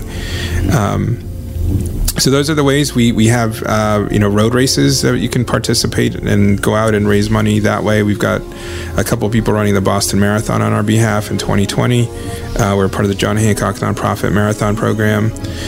We're looking at maybe doing something in San Francisco with Beta Breakers and our trustee Lisa Maria Martinez out there. So there are many ways that people can support. Asking their friends and family to support, and Giving Tuesday is coming up December 3rd. So if there's anyone who'd be interested in sending out an email to their community and say, this is one of my favorite organizations, it's Giving Tuesday, please consider supporting them because Braille's been important to me. That's something we could certainly use some help on. And what I like to think about fundraising is that when you ask people to donate, you're not just asking them to, write a check or make a credit card donation. You're asking them to believe in what you believe in. And we all believe that a blind person should have access to Braille. A lot of the money that we raise offsets the cost of Braille production, which we know is extremely expensive. It's about 3 times more than it would cost to produce something in print. And the money we raise helps cover that difference. And, we truly believe that a blind person should not have to pay more for the same information that's available in print. So not only when you ask people to support a fundraising effort that you might be doing or to support an organization that you care about, you're not just asking them to make a financial gift, but you're asking them to make a difference. You're asking them to believe in the same thing you believe in. So there's a significant level of advocacy in that ask. And that's why I really love fundraising in the 19 years I've been doing it, and is that we're not asking people to just hand over their wallet. We're asking them to be a part of something, be a part of something special. We're asking them to really make a difference, and in a lot of ways, move the needle, to use that phrase, in our mission. Well, as it turns out, whenever you have an annual event, there's a certain portion of those who are repeat customers, so to speak. What would you say the ratio is at an NBP gala? It's about 35 to 45% that we've got repeats. Certainly the people that are hosting the tables are repeats, and they tend to bring maybe 6 new guests, or there's some consistency amongst those people, but that's where sort of more the turnover is some of the makeup of the sponsors' guest lists, let's say. But it's about 40 to 45%, I'd say, is a sort of the repeat customer. And what we hear consistently is that a lot of these people get to go to a lot of these different events, that our event is different, it's fun. Again, I can't stress the comedian component adds the fun to it, but also people walk away inspired. And I think when you hear Hannah Gibbers later today, whether you're here in the room or listening at home, you're going to be motivated by this little girl and pumped to know that Braille is a part of her life, and that it's been a huge credit to her success at this level, and that she's going to go places. And the donations that anyone makes, are helping us help kids like Hannah. over the years, it's been my pleasure to be associated with National Braille Press as what do they call them, a corporator? A person who gets to go to the annual meetings and elect people to be on the board and that kind of thing. But most importantly, to continue to showcase the importance of Braille literacy for everybody. One of my fondest memories is coming to NBP and going down into the basement here and with my wizard costume on, watch children open up the latest Harry Potter book at the same moment that sighted people had access to that material. It does matter, the nature of the setting, and I think it also matters that so many employees here at the National Braille Press are themselves blind or visually impaired, like yourself. You have people who are blind in virtually every aspect of the business, do you not? We do, and you know, to talk about that, the Louis Braille, the Harry Potter thing 12 years ago, I think for sure one of those kids is now an employee of ours. And Brian, it's scary to us, right? The kids we knew 10 years ago are now adults and are working with us. Yes, I remember Precious was there, and Daisy, who you're referring to, I think. Yep, and Lena as well. And Lena, yep. Yeah. So Lena and Daisy work in our proofreading department, and they're really essential to the products that we produce. As I like to say, if there's an error in the Braille, it's because there's an error in print. We're just replicating it. But our proofreading and transcription department do exceptional work. They're the really first line of defense to make sure that everything that we put into Braille is correct, is accurate, is formatted correctly. And that's significant. That's one of the reasons we stand out amongst Braille production houses. You know, we care about accessibility, and the people that make sure that we're putting out the best material, you know, is at every level, but it starts with our proofreaders and transcribers.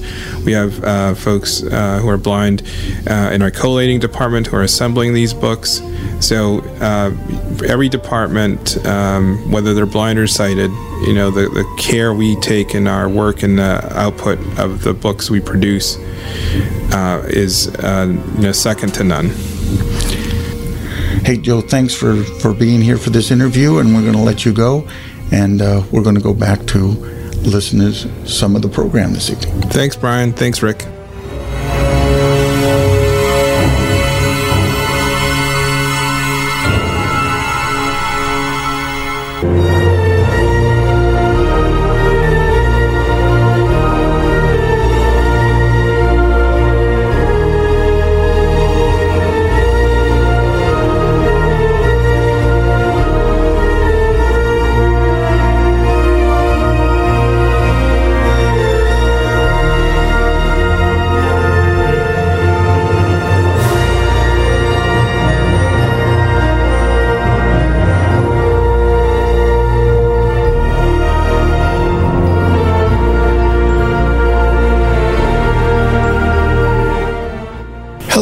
We have another guest with us here during National Braille Press's annual fundraising gala, and she's all about editing and programs.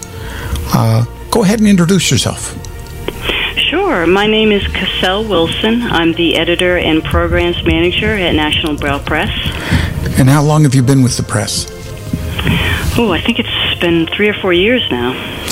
So you've been with the press for 3 years, and during those 3 years, what has been your impression of the press as compared to working for anybody else?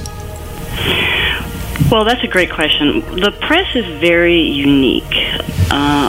We are doing work that we all greatly enjoy. We very much feel like a family. We operate as a team, a small team. We just really get along. We really enjoy each other's company. We go to each other for ideas and feedback, so it's a very collaborative environment. We're deeply involved in the community that we make products for, and so we're laser focused on putting out products for which there is a strong need and a strong demand, and we're all focused on that. Excellent. So again, you have these two parts of your life, the editing part and the programs part. And I'm going to focus on the editing part to begin with. So you're involved with selecting titles? Yeah, so I developed the publishing plan. So we have different seasons, and then we publish books in these different seasons. And I developed the plan to slot specific titles in for the different seasons. So some of these books are books that are already published by other publishers that we choose to make Braille versions of, like, let's say, for instance, Harry Potter, or a Dr. Seuss book, or some of our well-known print Braille children's books. And then the other types of books we do, which tend to be like our technology books, those are actually original commissioned works. Those are works where we either have an idea for a topic that we want to cover, or someone else approaches us with an idea, and we're actually commissioning an author to write an original work. So, for instance, our technology books, they're all written by blind authors who are experts at technology, and they're written for us. So all of the books I've purchased and read that Judy Dixon wrote, for example, were those ones you came to her with the subject, or where she came to you with the subject? It's with Judy and I, it's a very collaborative process. We'll toss around a lot of different ideas and then narrow it down to ones that we think will be the most interesting. And Judy's such an amazing writer and such a great person to work with. For her, it's really important to write a book about topics that she's personally interested in, and that she will learn a lot by researching the topic in the course of writing the book. So I work very collaboratively with her, and that's very much typical with our authors. Although often I'll have an idea or something I want to execute, and I have to find the right author for that book. So often it's me seeking an author. Can you give us an example of a couple of titles that fit that description? Well, we just did this really, really interesting book called Dating in the Digital Age. We did that with Kim Loftus of Mystic Access.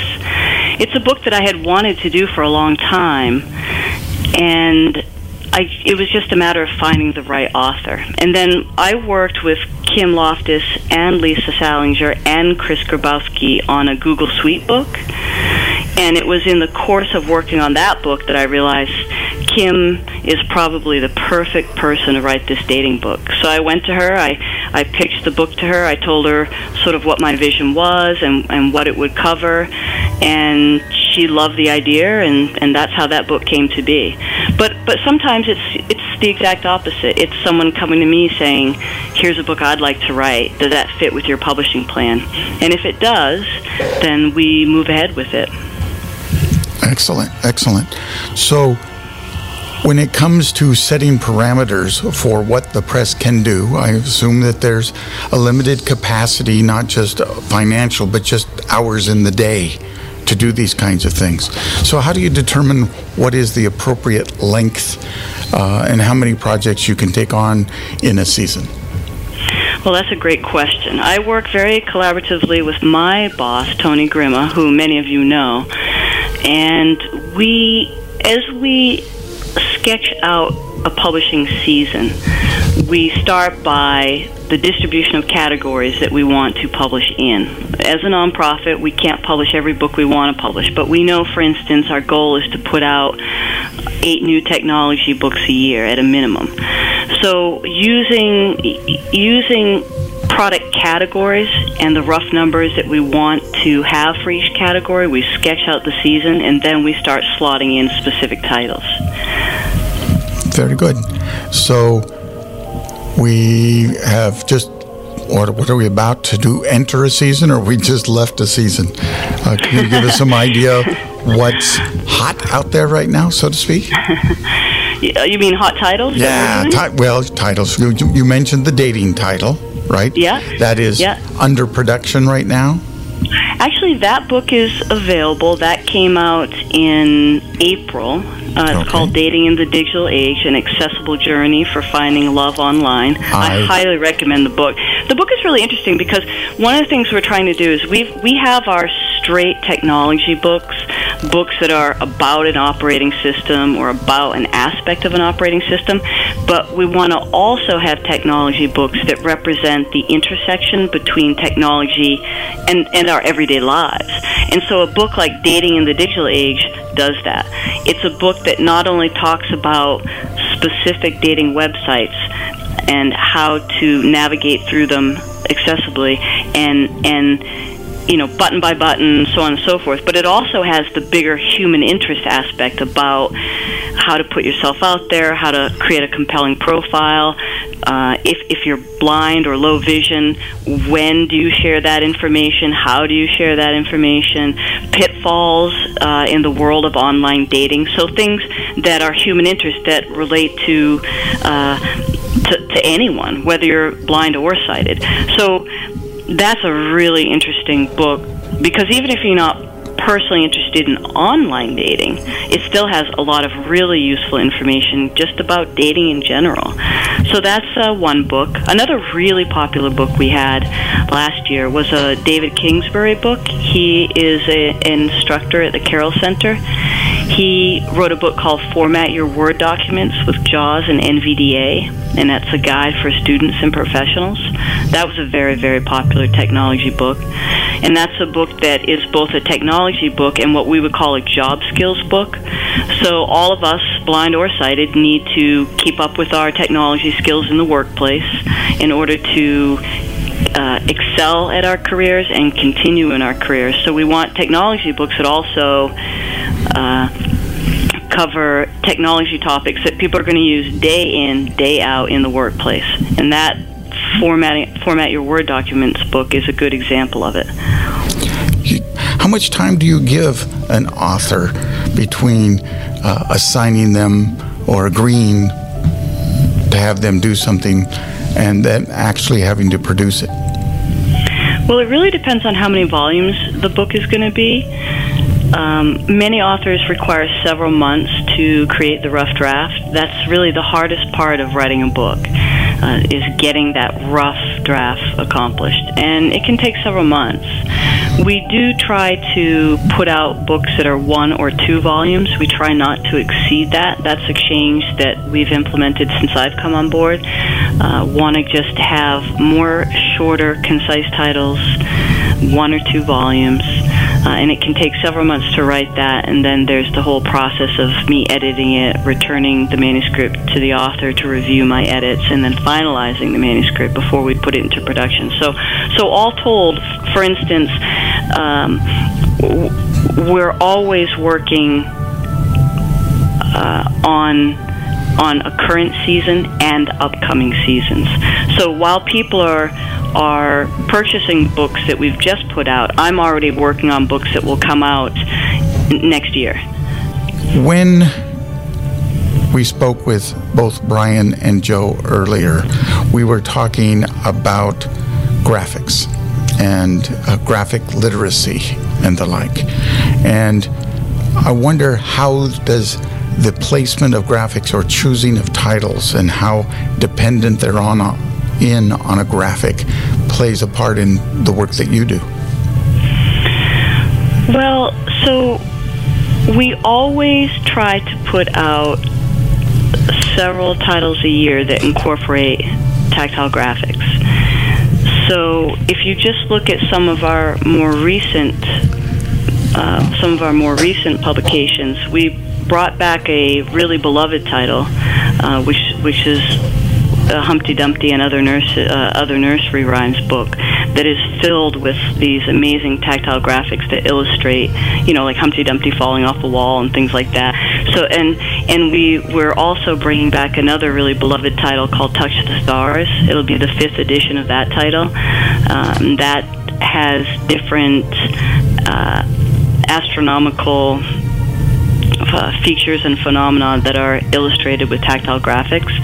So we always try to come out with both your traditional Braille products as well as products that incorporate tactile graphics, although that's something that we will be actively expanding. More and more titles that not only contain tactile graphics, but we have some really interesting products planned that will also address tactile graphic literacy, how to actually tactually interpret tactile graphics, because that's an area of great importance. If you're a young person today and you're going to go take any sort of standardized test, you're going to encounter tactile graphics, but you may not have had a lot of exposure to interpreting those during the course of your education. So we will continue to make products with these graphics, as well as products that will help people at an early age start to get literacy in terms of interpreting these graphics. I've worked in a lot of places, like many people, but there is something about NBP that is very special. We like each other. We actually all like each other. We get along and we really like each other, and we like working with each other. So there's a lot of collaboration, and it's really a very, very special place.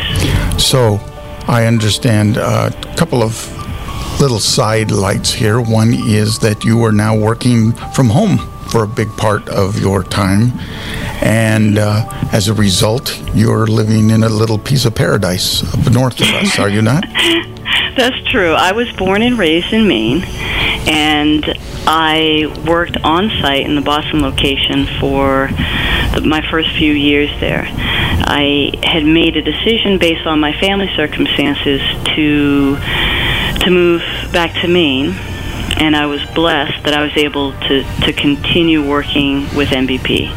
That was my goal, and my intention is to spend the rest of my career here with NBP. But it is quite a blessing to be able to do that from my home in Maine. Now, the great thing is Boston's just a hop and a skip away. So, for instance, we're having the gala tomorrow, on Thursday, and I'll be in town for that. And I can come in town often. I can come in just for a cup of coffee if someone wants to meet with me. So best of both worlds. It does sound that way. And again, that's part of that attitude when you can do it and accommodate the needs of individual staff members for things like flex hours and the like, as long as it doesn't negatively impact the work. And clearly, with editing being such an important part of your work, that's kind of a solitary activity from time to time. Could you, as we wrap this up, please give our listeners an idea of what's coming up? You have a number of things without giving away, too many company secrets. Yeah, sure. So, of course, we always continue with our quotes book. So we just put out our Volume 2 for Wednesday morning quotes. So we're really excited about that. We have kind of a cool product. Some people are aware that we have a program called Great Expectations, and this is a program that brings picture books to life for young blind children. And so you can purchase the book, and then every book has 9 free online activities associated with the themes of the book, and those are all created for blind children by a committee, an amazing committee of people that are TVIs and friends of NBP. So we've actually created a book that takes one of these free online activities for each of the 8 Great Expectations books and puts them together in a one-volume book, just to give people an idea of, hey, look, there's all this amazing free online content. Here's examples. Here's one from each book, and if you go online, you can get many, many, many more. So that's a new product to promote that Great Expectations program. We also, of course, have our Peanuts calendar coming out, and people always get excited about that, and we have a limited number, and they sell out pretty quickly. Then we'll have our holiday cards that we do every year.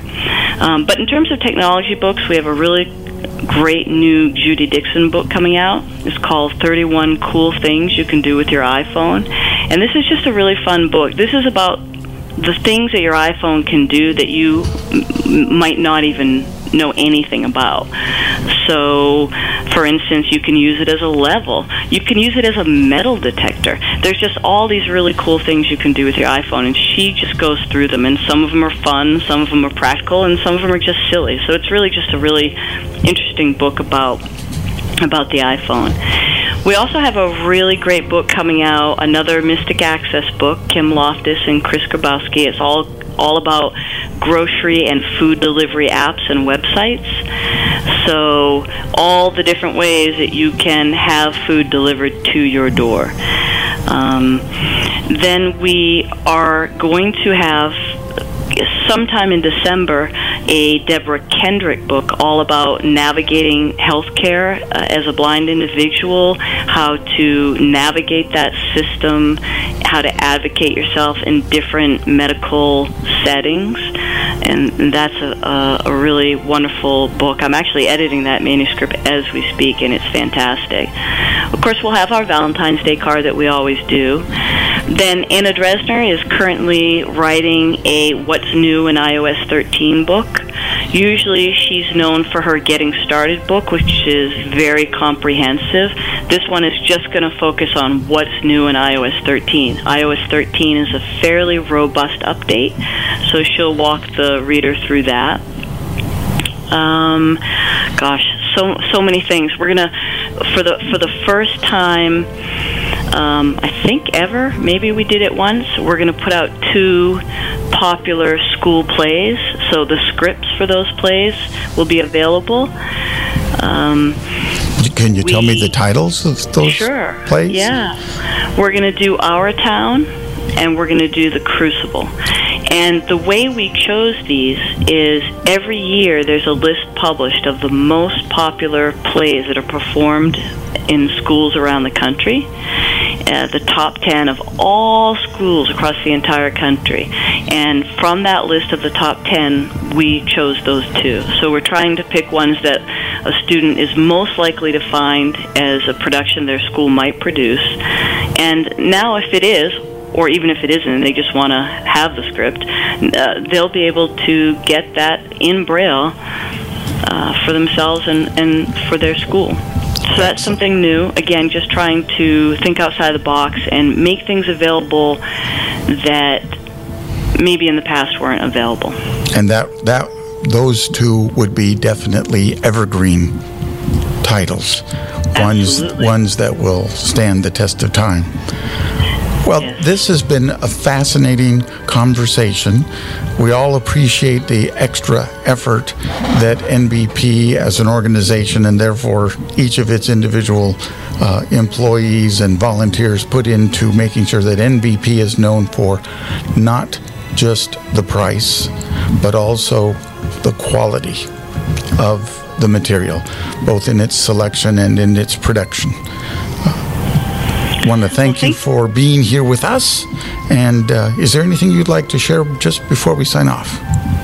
Well, I just want to say thank you so much for your time. It's great to have an opportunity to talk to you. And I would just encourage anyone who reads our book to reach out to me anytime if they have either feedback about an existing product or ideas for products, things that we don't have available that we think we should consider making available. A big part of my job is coming up with new ideas for products. And a lot of times I get that from the people in the community that I know who tell me that there's an existing need that's not met. So I would encourage anyone at any time, pick up the phone and call me or email me. My email is kwilson@nbp.org. Excellent. Again, thank you so much for your time. Thank you.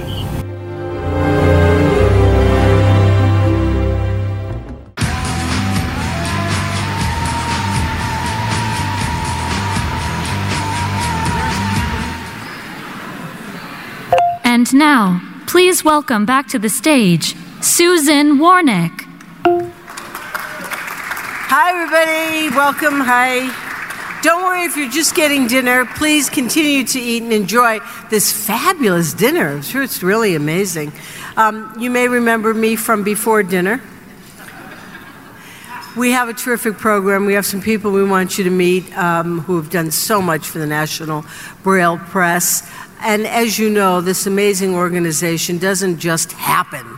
It happens because of wonderful people, and it starts at the top.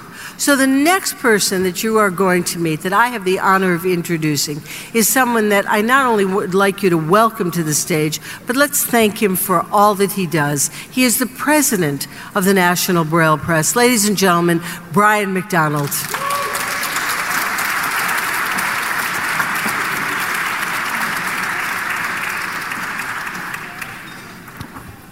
Good evening, everybody. Thank you, Susan. She's too nice. I'm here for the reason that I want to bring an award out that we do every year called the Hands-On Award. And it's a very, very special award to us. It is something that we've done for many years, and we use it to assist with our mission. We recognize people, individuals, or organizations that have made an impact to help us support our mission for Braille and tactile literacy. And at this point, I'd like to invite Tom Croswell to come to this. Oh, there he is. Tom Croswell. Could you give a hand for Tom Croswell with Tufts Healthcare? Thank you, Tom. So what I'm really pleased about with Tufts is this. We have had a relationship with Tufts Health Plan for over 3 decades as our carrier for our health insurance itself. And not only that, we have had a long-time relationship since 2007 when Tufts has been a major sponsor of our gala. But the most important part of it is Tufts employees have volunteered with us since then and have assembled over 4,000 Braille books for our Braille Books program. So it's an amazing amount of time. We have great corporate people that help us, as you know, and this event is also a great event. But when we have people come into our building and assemble these books, it's not only great for us from a labor and a productivity point of view, but it really connects them with our mission. So we're very grateful for Tufts for doing that. Thank you, Tom, for presenting. We want to recognize you now and provide the Hands-On Award for 2019 to Tufts Health Plan and Tom Croswell. Thank you.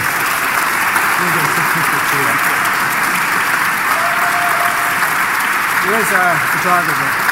We got a picture after you speak up. Oh, there he is. Oh, okay. All right.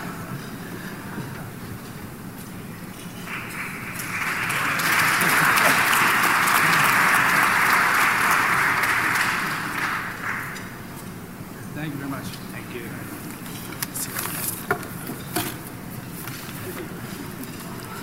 Thank you very much, Brian, and to everyone at National Braille Press for recognizing Tufts Health Plan for this year's Hands-On Award. We're really privileged and honored. Our relationship, as you said, goes back decades, and it's a long-term partnership of which I'm very proud, and it makes all of our employees feel very good as well. I'd also like to thank all of you here tonight, all 300 plus of you here tonight, for supporting the mission of the National Braille Press. It's obviously very important. They're delivering unique services and value to people without sight, and it's really, really important. The work they do is important not just for the people they serve, but to the betterment of all of our communities. You know, Brian already referenced the volunteers who participate. We have an annual volunteer day at Tufts Health Plan, and one of the events that they truly look forward to is what you referenced. It really makes them feel very good. It's very meaningful and very consistent with our mission to improve the health and wellness of the diverse communities we serve. So certainly on behalf of all the Tufts Health Plan employees, I want to thank you again for this recognition. We truly are honored. Thank you.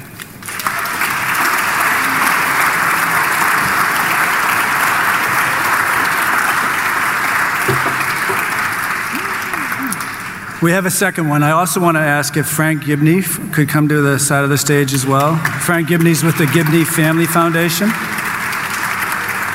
you, Frank. Over time, I have had the privilege of meeting and talking to many private family foundations. But what is unique and different is that over time, sometimes a private family foundation will change its direction. The second generation or third will go to a different area altogether from what originally it was founded for. And what's unique and amazing about the Gibney Family Foundation is now there are 5 generations of family members that have continued to keep supporting the blind and visually impaired. And it's an astounding and an amazing accomplishment for a private family foundation to stay the course. So we're really honored that they've been able to do that, and I'm very pleased to give Frank Gibney and the Gibney Family Foundation the Hands On Award for 2019 as well. Let me get a picture.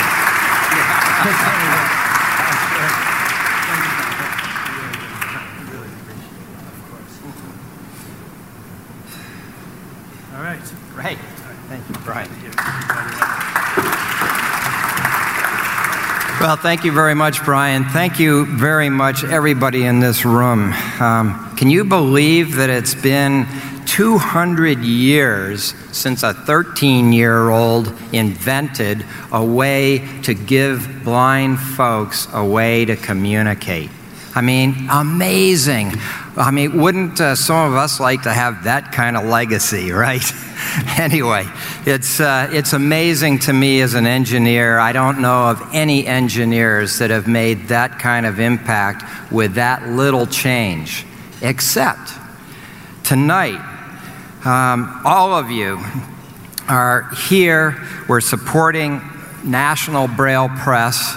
We're here in this fantastic building. I haven't been here since 1974 when I met with the founder of this organization, Brad, and his wife, Barbara, that inspired me to go climb Mount McKinley. And they were quite the explorers. But what we're really here to celebrate tonight is how National Braille Press has been exploring the boundaries of tactile literacy.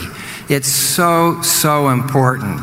And I haven't heard too much about STEM tonight, but STEM is the future of us all. I mean, science, technology, math, all of that is important. And without all of us understanding that kind of thing, we just aren't going to go forward with the rest of our peers.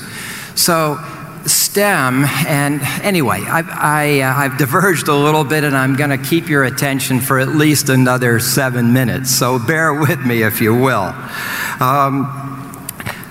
Our family, I'd really like to tell you the story about how we got connected here, and maybe it'll inspire other younger families and older families to do similar things. Back in it all started with Helen Keller herself. And my grandmother and great-aunt Lil showed up at our house in East Longmeadow, Massachusetts, a modest little house. They came from little apartments.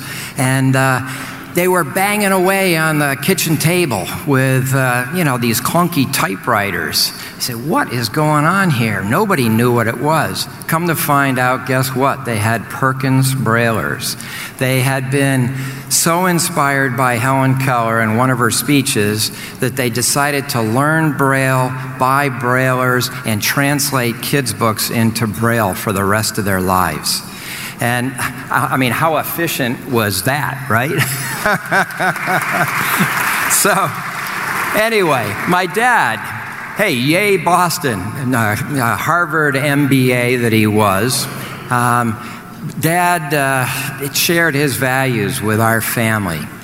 And those values, one of those values that I'll never forget, hopefully there are a bunch more, is that kids, and my sister Susie and Joni and myself were all part of this, we shouldn't spend money that we don't earn.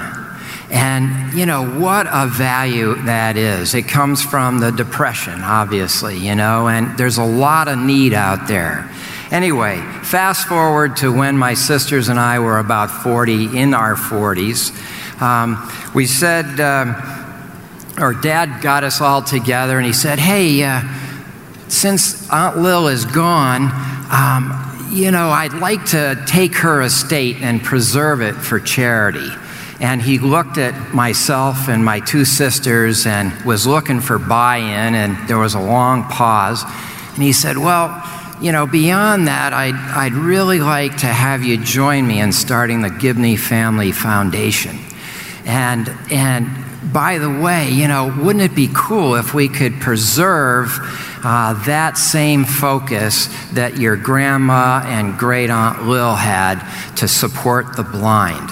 And so my sisters and I didn't even know what a private foundation was. We didn't know anything at that time, but looked at ourselves, nodded our heads, and say, Dad, whatever you want to do. Well, the rest of the story is that in the safe deposit box, my dad was executor of our estate. He's pulled out a whole pile of stock certificates from the sale of my great uncle's New York City package delivery business to United Parcel Service. So, anyway, the bottom line is we started the Gibney Family Foundation. I'm so fortunate to have a family, as Brian mentioned, that are there are 40 of us now that are in 12 different states supporting this blind cause and other causes. Tonight, I'd like to basically say in 2003, the rest of the story is that Bill Hayes, where are you? Okay, Bill. So, Bill's only been involved with the press for 55 years. Anyway, Bill and I met at another board meeting, and he heard about this thing for the blind. He said, hey, I want you to come to the National Braille Press for a meeting. And so I went with him, and guess who was at that meeting? It was Michael Meller. And Michael's sitting at the table with us tonight. And he was there to try to conjure up some money to write Louis Braille, A Touch of Genius. Well, here I am, young engineer sitting in the office, and I heard those touch of genius words, and I said, wow, maybe we could, just fund the book. That's ancillary, but maybe we could actually inspire an award and get a lot of other kinds of ideas like Braille had to this plate. Anyway, fast forwarding again, congratulations, Mike, for all the success that you've had on that book, and it's now in 7 languages.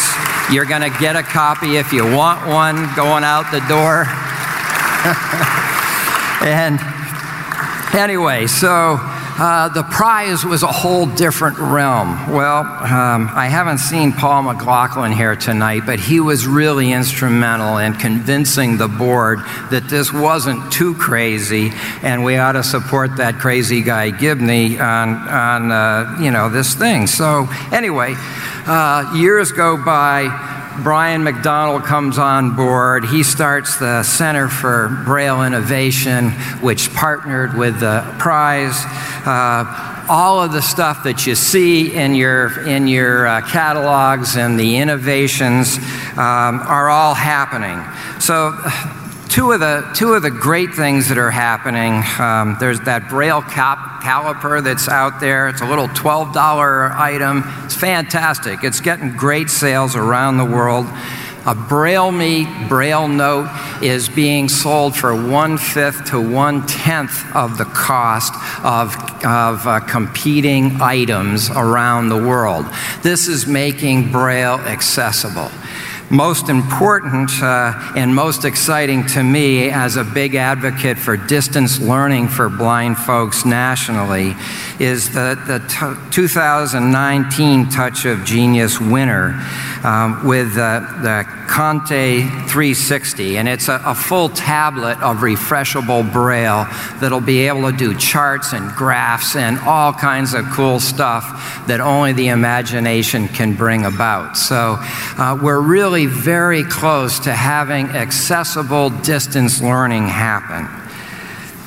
Anyway, bottom line is, to wrap this up, studies show that about 75% of folks that are visually or blind are unemployed. Fortunately, in this room, 90% of folks that have a good handle on Braille are employed. Our foundation,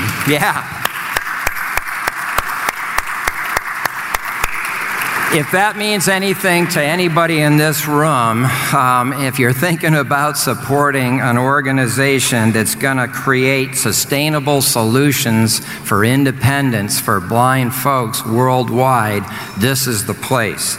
And bottom line is, this is the National Braille Press has earned our honor and as being the longest-standing grantee in our foundation's history as a result of that impact. Thank you all very much for keeping this all alive. Thank you.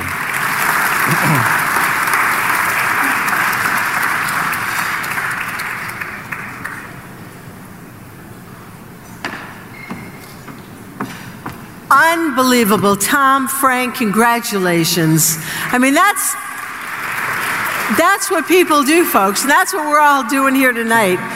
It's just amazing when you stop and you think of the individual achievements, the Family Foundation for Tufts. And I know there are a lot of people from Tufts here tonight, too, as well as the Lions and some other organizations. Yeah, the Lions. Give yourselves a round of applause. The Lions are here. Yeah. We're all working together, and now we are all going to do that because we are going to have a fabulous live auction right now, folks. Well, actually, we were supposed to have a live auction, but the crowd, I don't know, you're all so spirited. I was thinking, let's forget the auction. Just take your credit cards out and hold them in the air, and someone will just come along and pick them up.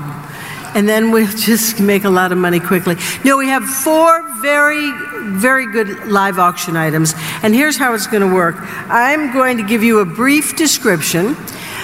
There will be bullet points up on the screen. And then you are going to bid wildly and madly for these items. Okay? I'll give the description. If you have any questions at all about the items, just keep them to yourselves. I'm really not that interested in your questions. No, it's all self-explanatory. Very easily understood. Item number 1, ladies and gentlemen. See the Red Sox play in Chicago. Follow the Red Sox to Wrigley Field in Chicago as they play the Cubs next year.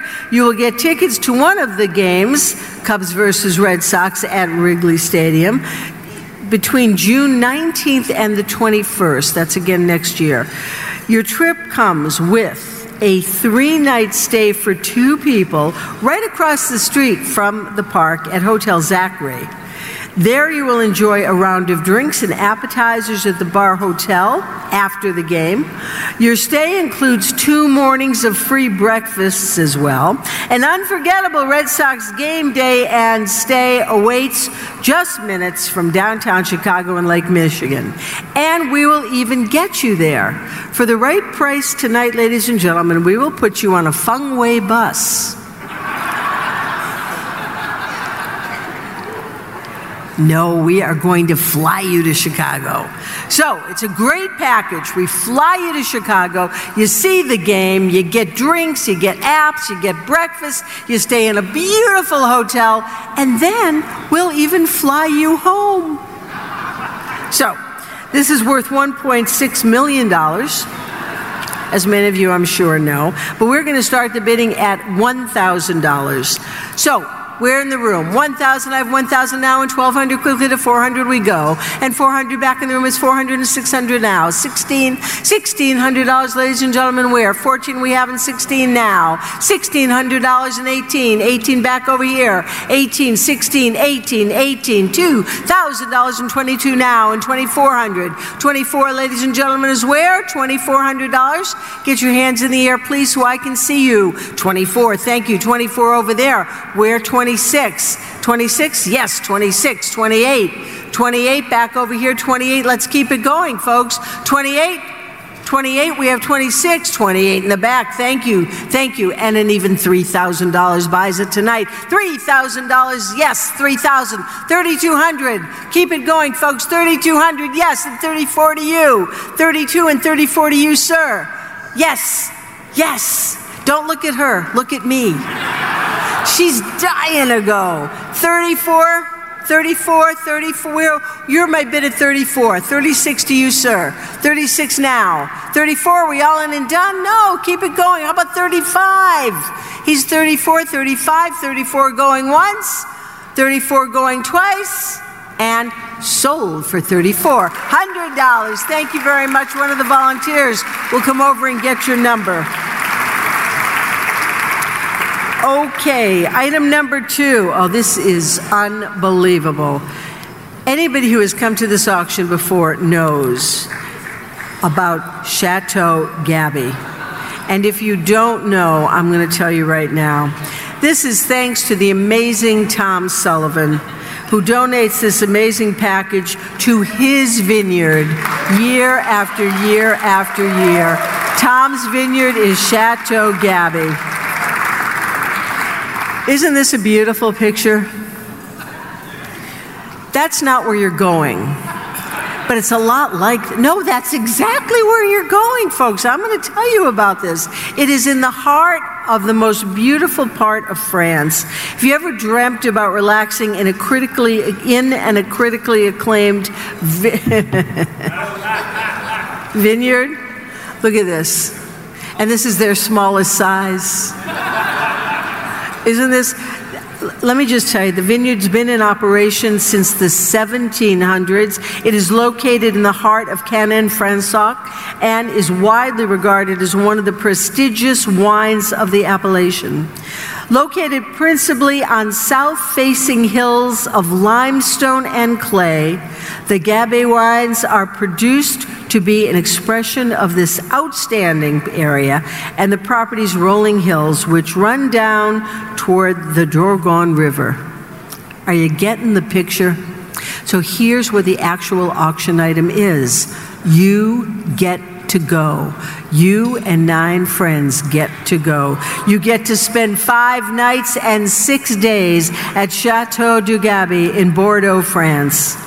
As I mentioned, the accommodations are up, yeah, I know, up for 10 people. This also includes 12 bottles of award-winning Gabby wine and round-trip airfare for 2. So, 10 people get to go, you buy it tonight, your airfare comes with it, and then you get 8 other people that you can invite to come with you. So, we are going to start the bidding because this is such an amazing package. We're going to start the bidding, I'm going to say at, well, why don't we start at 3,000? 10 people, 3,000 and go. 3 and 4 and 5,000 that quickly. And we're 6, 7, and 8. 6, and we're 7 and 8,000. 6,000 in the back, we're 7,000, ladies and gentlemen. Thank you, 7,000 and 8,000 to you, sir. 8,000? 8,000 now. Where's $8,000? 8,000 to you, and 9 now, and 9,000, 9,000, 10,000. Let's keep it going. 10,000 down in the front, and 11,000. 11,000 is where? 11,000. Ladies and gentlemen, think about this. 10 people, $11,000. $11,000. Buy this tonight for $15,000, and then sell it to your friends for a couple grand a piece and make a few bucks. Come on.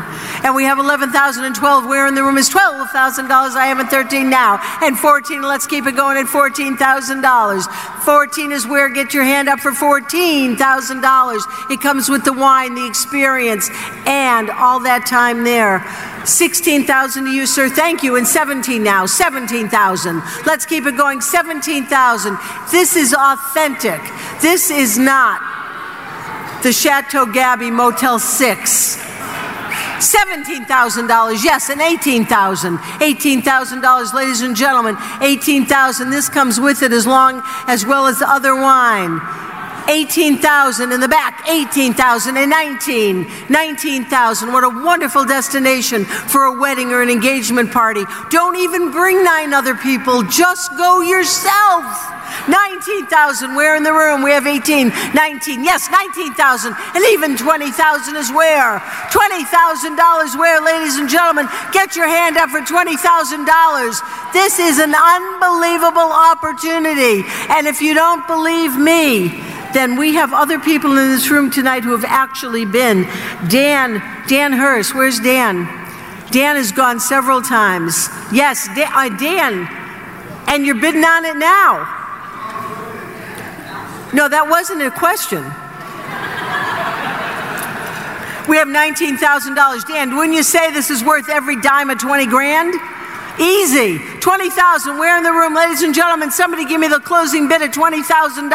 Yes, and we have $20,000. Yes, and we have $20,000 on in the front. Is there any advance? Any advance on $20,000? We're going to sell it off. $20,000, ladies and gentlemen, going once. $20,000 twice. Sold for $20,000. Nicely done. Good for you.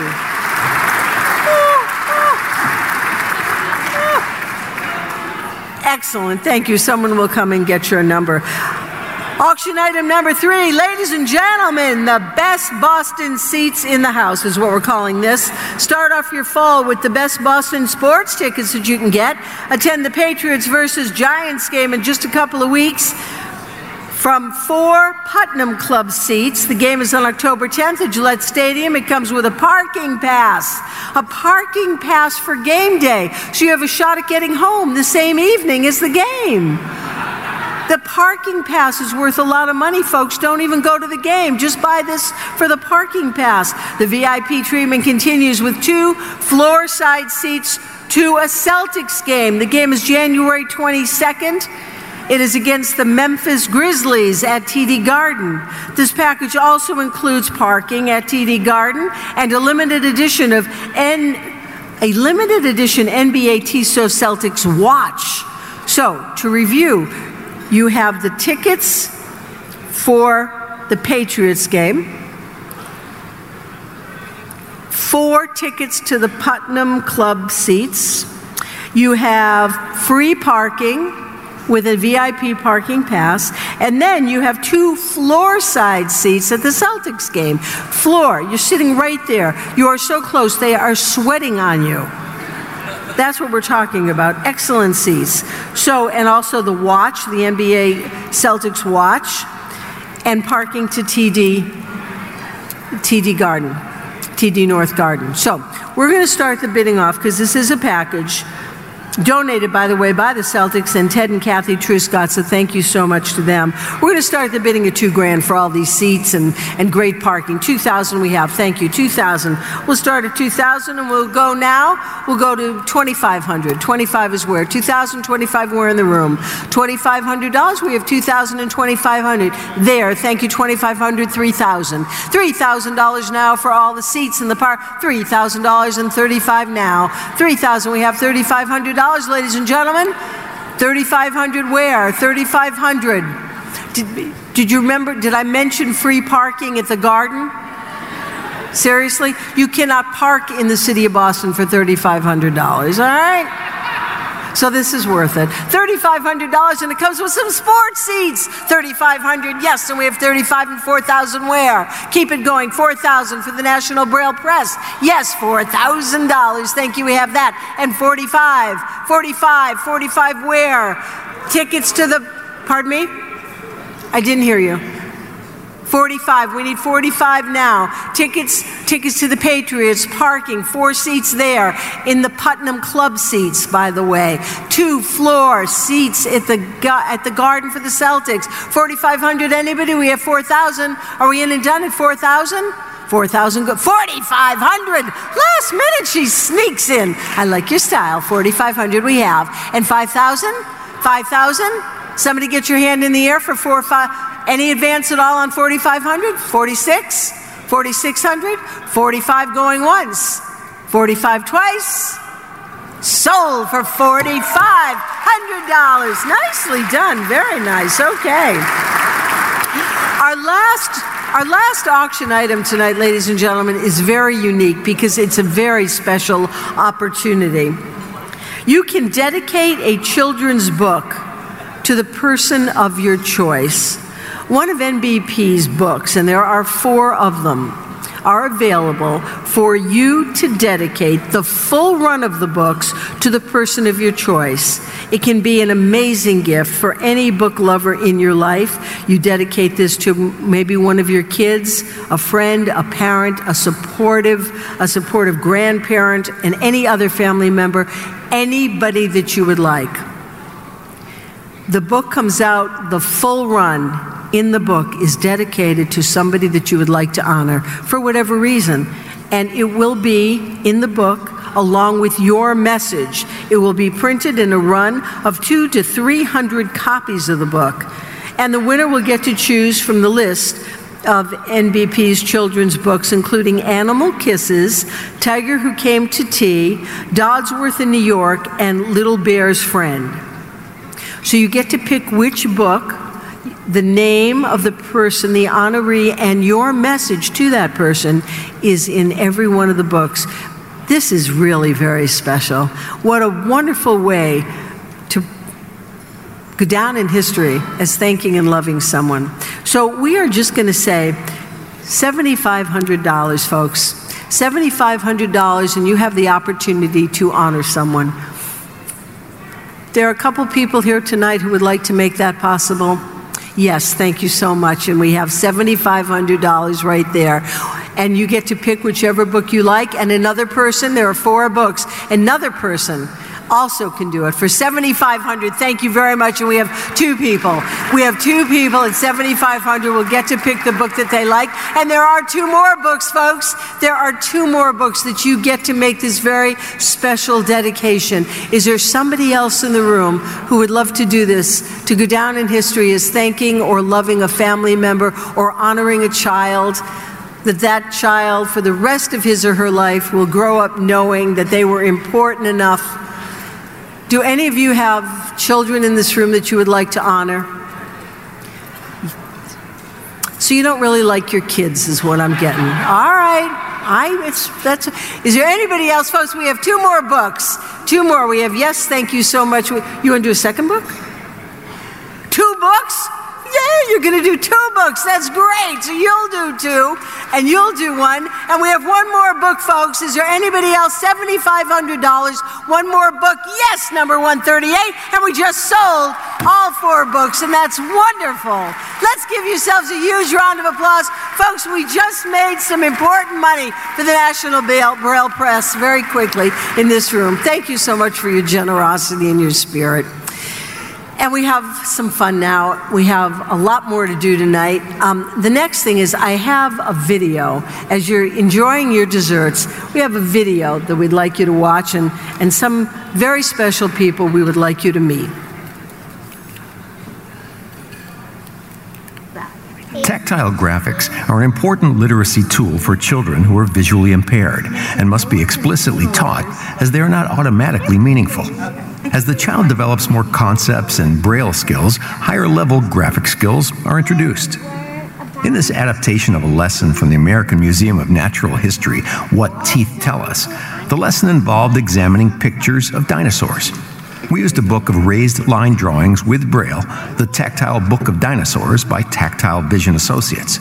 We were able to examine the teeth of the dinosaurs as per the lesson, while at the same time teach the students the skills of learning to use tactile graphics.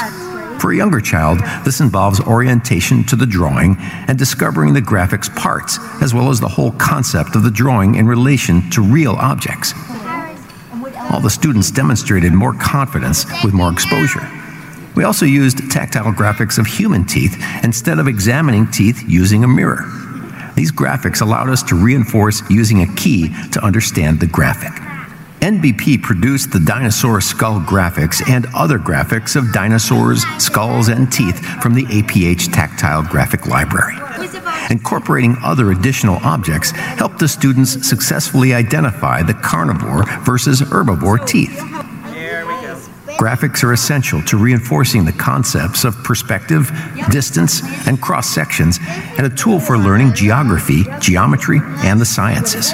Stegosaurus is easily identified by the hard plates sticking up from its back.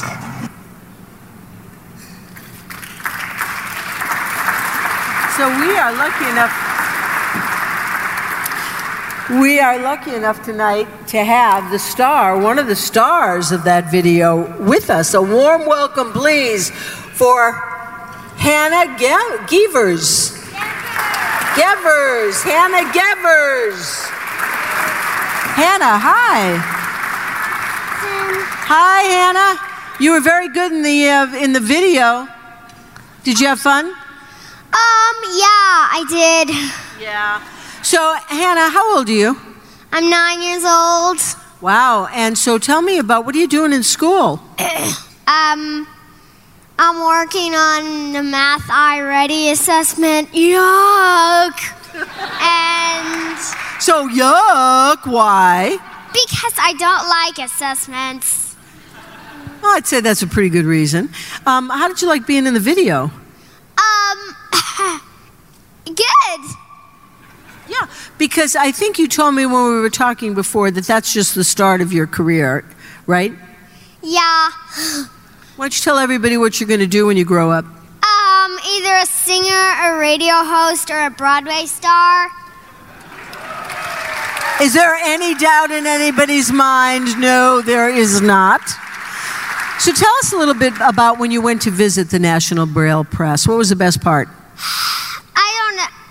I don't exactly know, to be honest, but I think my favorite part was when we used a staple remover to crush cotton balls or the pizza. It's kind of a tough choice, huh? Yeah. But so just tell everybody, like you were telling me before, about the National Braille Press and kind of why you came tonight. I don't know. My parents signed me up because I went 2 years ago, and I thought it was going to be a show like 2 years ago. Like we had 2 years ago, we did a poem, and we like popped up like Braille dots and. Yeah, I know. And I understand that you had to leave choir practice early tonight to get here, and you weren't very happy. Yeah. So, do you want to sing something now? I don't think so. I don't know. Well, if you change your mind about that, you know, this is where you're going to start your career. Oh, sure. Should I really? Yeah, I think you should. Why not? Come on. Are you kidding me? I think you absolutely should. It's from choir, so. Right, do it. Listen to the wind calling out to you. Let it take you soaring through a lovely sky of blue. Listen to the wind. Let it bring you home. Oh, and I don't know the rest of it. Let's hear it for Hannah Gevers, ladies and gentlemen. Thank you so much for sharing your talents with us tonight. I know the National Braille Press and your books are incredibly important to you. And if you had a message for every single person tonight in this room, now would be the time to hear it. What would you like to say to people? I think I would say, I don't exactly know. Blindness does not hold you back. It doesn't hold you back. Never. It would never hold you back. And nothing's going to hold you back, my dear. We're all going to... Oh. I want to make sure everybody heard you. And I just said, nothing is going to hold you back, my dear. You said... I know, yeah. I know, yeah, exactly. Well, thank you for being with us, honey, and thank you for singing, and thank you for all the good work you do for National Braille Press by being sort of our spokeswoman tonight. Oh, you're welcome. Hannah, thank you, doll. Thank you so much. Thank you. Let's hear it for her.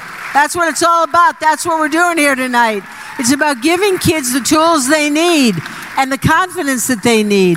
Who in this room would stand up here and sing?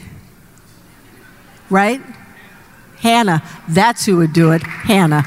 Amazing young woman. Amazing. She already told me she's way past her bedtime. So we really appreciate your being with us tonight, Hannah. Thank you, thank you, thank you. And folks, we are all going to have an opportunity to help Hannah and many of her other friends in just one moment. First, though, I want to announce we have the winner of the Green Line in the silent auction, Bill Duncliffe. Where's Bill? Bill, thank you so much. You won the dinner at Myers and Chang. Thank you. Thank you for that. So what we're going to do right now is we're going to make sure that every child like Hannah who wants the opportunity gets the opportunity. We're hoping to raise $60,000. I know it sounds like a lot of money, folks, and it is a lot of money, but we're hoping to do that right here, right now for the National Braille Press. What I'm going to do is I'm just going to simply ask you for money. You're not going to go home with a trip or tickets to a great sporting event.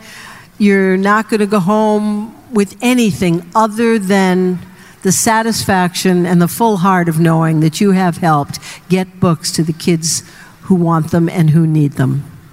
So I'm just going to ask, is there anybody in the room who could make a pledge tonight of $5,000?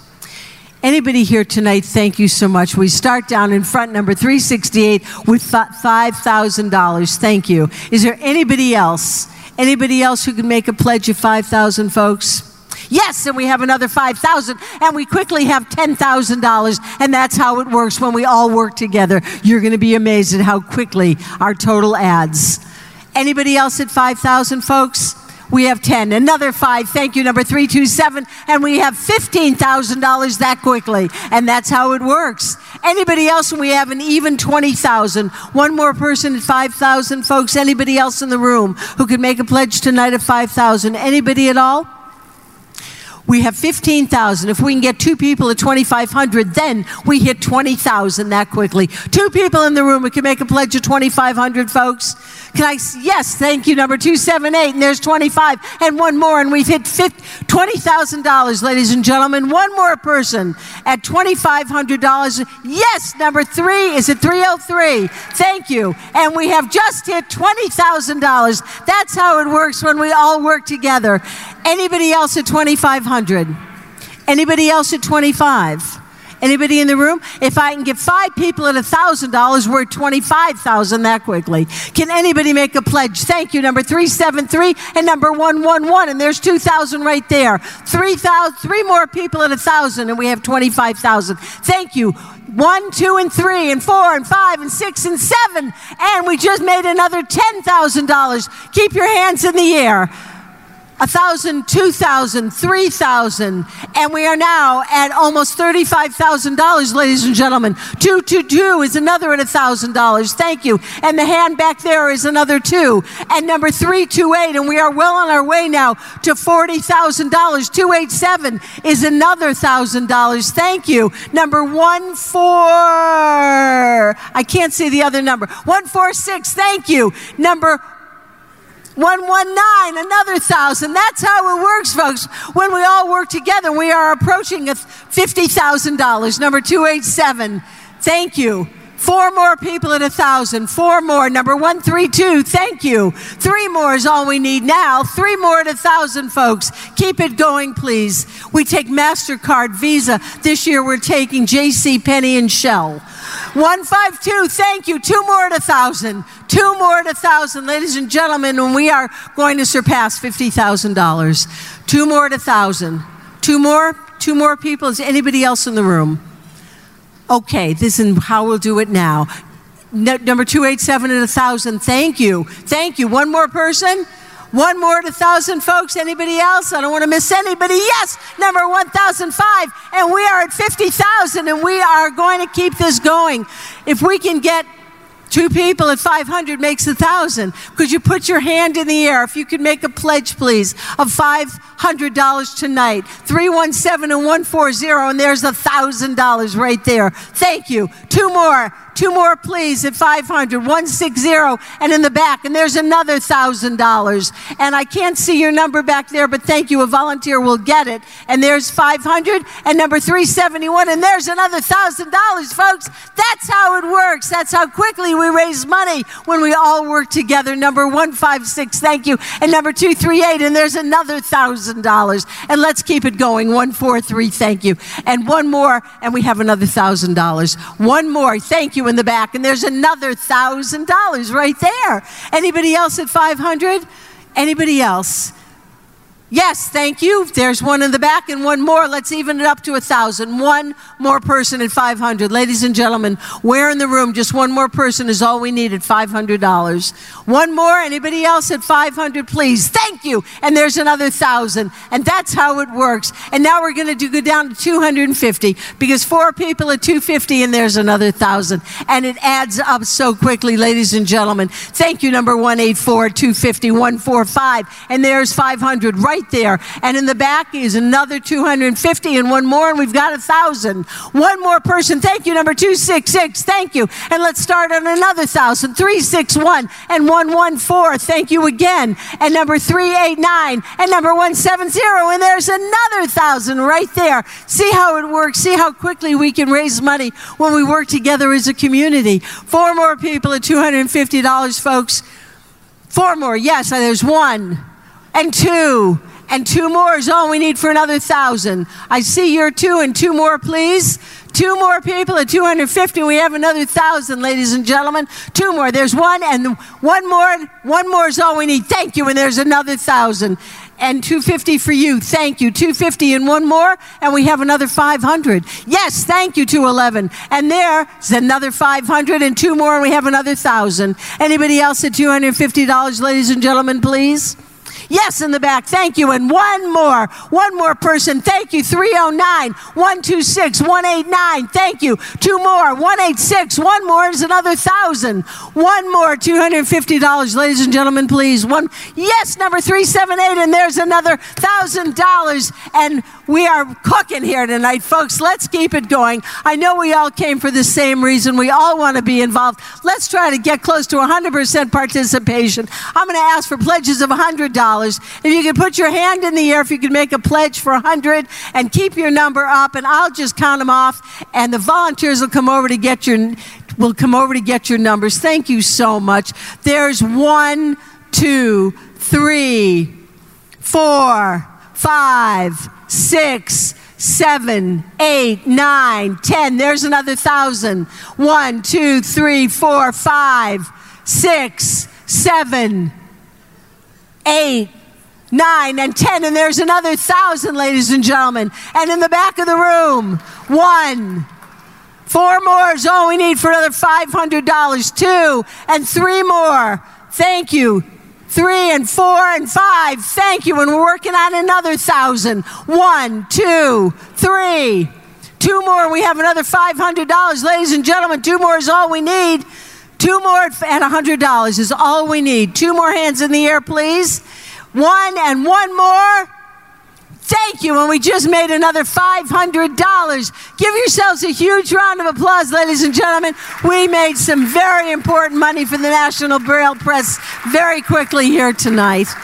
There are also cards on your tables if you were too shy to raise your hand, or if you want to make an additional donation. Please take the cards. If you need some help, one of the volunteers will come over. And if you've already made a pledge, take the cards home and put them in the mailboxes of your neighbors. Isn't that a great idea? The thing is that once everybody hears about the National Braille Press, everybody wants to be involved because they do such amazing work. Wouldn't you agree with me? Thank you. Thank you. Thank you. And give yourselves a huge round of applause for your generosity. We are going to take a quick break. Actually, do we even have to? Because I think dessert's already down. It's already down, right? So can we go right? No. Take a break? Okay, we are going to take a quick break, but we don't want you to leave because, we call tonight A Million Laughs for Literacy, and we have Pat McGann, who is a nationally known comedian. He's very, very funny, and he's with us tonight with a terrific show. So enjoy your desserts. We're going to take a quick break. Well, no, they told me to take a break. We'll take a very quick break, and we'll be back with Pat McGann, ladies and gentlemen. So enjoy your dessert and don't move. Okay, everybody. This is ACB Radio Live Event. Rick Morin's here with you. That is the voice of Susan Warnick, who was a legendary news anchor here in the Boston area for, decades.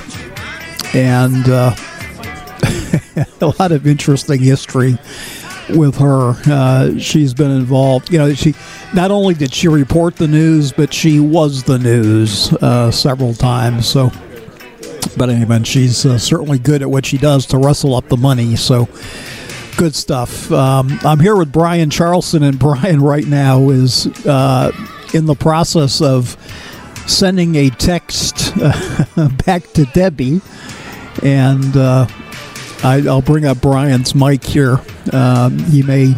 Hello, Brian. Can you hear me? Huh? There you go. There I go.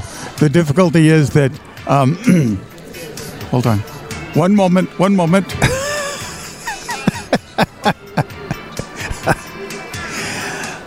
He's got these glasses that he got from Bose. And did you send it? I am a looker right now. Yes. However, Debbie, when you get it, if it makes no sense whatsoever, I want you to know I dictated it correctly. And then it heard Rick talking over the microphone. And suddenly, instead of me saying, Rick screwed up the last message when he was coming back from the restroom, it said something about Google doing something in the restroom. And I don't mean that. Anyway, nonetheless, I did send it and it did go out. It did, I promise you, this time. And you really... I'm so technically challenged, Rick. It's so sad. And you were tickled to hear from Debbie, right? Oh, delighted. Hey, Debbie, guess what? You wouldn't believe it. I pitched a book idea to National Braille Press. Did I not, Rick? Yeah, I was there. I pitched a book idea to National Braille Press. You pitched and they two. seemed quite interested. You pitched two. But I'm telling Debbie about the one that deals with cooking. Now, how did your wife react when you told her? Well, first off, let's make it clear that this is a fine book in the making. And I'm hoping to have a co-author of Judy Dixon, who has a lot of experience in doing these NBP books. But mine is going to be on technology and the kitchen. Well, I think you could also draft the hazelnuts. Exactly what why was I... Mr. Rick. What? Stay with me now, okay? Because you're a little slow on the uptake. Why was I telling this to Debbie in the first place? I don't know. Because she's the Hazel of hazelnuts. There you go. Is that not true? That's absolutely true. Anyway, there you go. So I'm going to do a book with National Braille Press. And if you listen to the interview of the editor for National Braille Press, see if Rick remembers her name. Cassell. Kesel. K-E-S-E-L. Cassell Wilson. Wilson, that's right. Cassell Wilson. So after I interviewed Cassell, I pitched a few book topics to her, and she's definitely interested in a proposal for the cookbook, and also quite intrigued by a proposal for a book on the history of the dollar bill as a tool for learning tactile literacy. So we shall see. I may be doing two books, not just one. But when I mentioned to my wife that I was going to do a book, she was, shall we say, astounded. Was astounded the right word? And I think there was a little bit of doubt in the astonishment that somebody like me would do a book. Because after all, I don't have my master's in library science. I haven't published a book on making pictures with your Braille writer. I haven't co-authored books on Braille and books on audio description. So, I am going to get into the writing of books in areas that I have a passion until I have published one more book than Kim has. So you should have drafted her as your editor. Oh, no. Who? Kim. Not on your life. Well, you know. She's just mad that you're going to do it with Judy. Well, there probably is some of that. Though one of the ones she co-authored was with Judy. So, Judy has a history with us in this regard. Yeah. Anyway, that was a great fundraising effort here. That really was. When we interviewed Cassell earlier, the book that is the hottest book at National Braille Press right now is that dating book. That's right. Right? And I told her that I was embarrassed that I didn't know that it came out in the spring. But probably my wife was delighted that I did not have knowledge about online dating. Now, Cassell's reaction when you talked to her about the cooking book, and it's kind of cool because it's a 21st century cooking methods for the blind, right? Right. At least that's what Kim named it, right? Yeah. She came in and she kind of offered her opinion in terms of titles, subsections, and she gave you a whole table of contents. Yeah, that's right. And this was while we were eating nachos. Yeah, this is while I was eating my Patriot Burger in between bites of my Patriot Burger. But Cassell said the book would be cool if there was a chapter about what now? The perfect date night meal. so that you could, make it that little personal twist, not just a how-to book, but one with a little side story in it. So I can see myself doing that. I think it was a clever idea in that whole NBP idea of not just writing how-to books, but how-to books that also include ideas of a social nature. Like the dating book. No, it was cool. I really like the way Cassell talked about that whole thing. It's really cute. I feel my phone vibrating like crazy. I think there are some people reacting to this whole notion of you writing a book, Brian. It's a sad state of affairs. I think it's people that wanted to co-author with you. See? Now, we had cookies for our dessert this evening. Please come on back to your seats. Our co-workers here. Hopefully you've had your glass refilled and you've had an opportunity to visit with some of your friends, but please come on back to your tables because we have the next part of the program is a great comedian. You're going to enjoy him thoroughly, immensely. You've already probably seen him. He's been on television. You've seen him on the Letterman show. You've seen him with Stephen Colbert. And in addition to that, you're going to see him at the TD Bank Garden because he's going to be introducing Sebastian Maniscalco. I said it wrong. I'm sorry. He'll correct me. Just next week, he's going to be here at the TD Garden. So please sit, relax, get ready to enjoy yourselves and to laugh hard.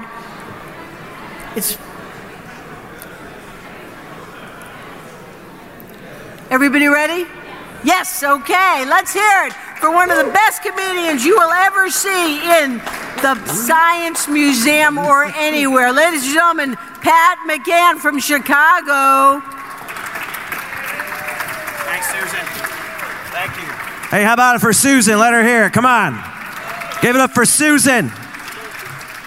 She's going to be back up here in a minute auctioning off those glasses. So get your bid sheets ready. How much are those starting at, Susan? Come on, let her hear it. Come on. She's outstanding. Everyone have a seat. We're going to hang out for a minute. You ever see a comic at a science museum before? This is awesome.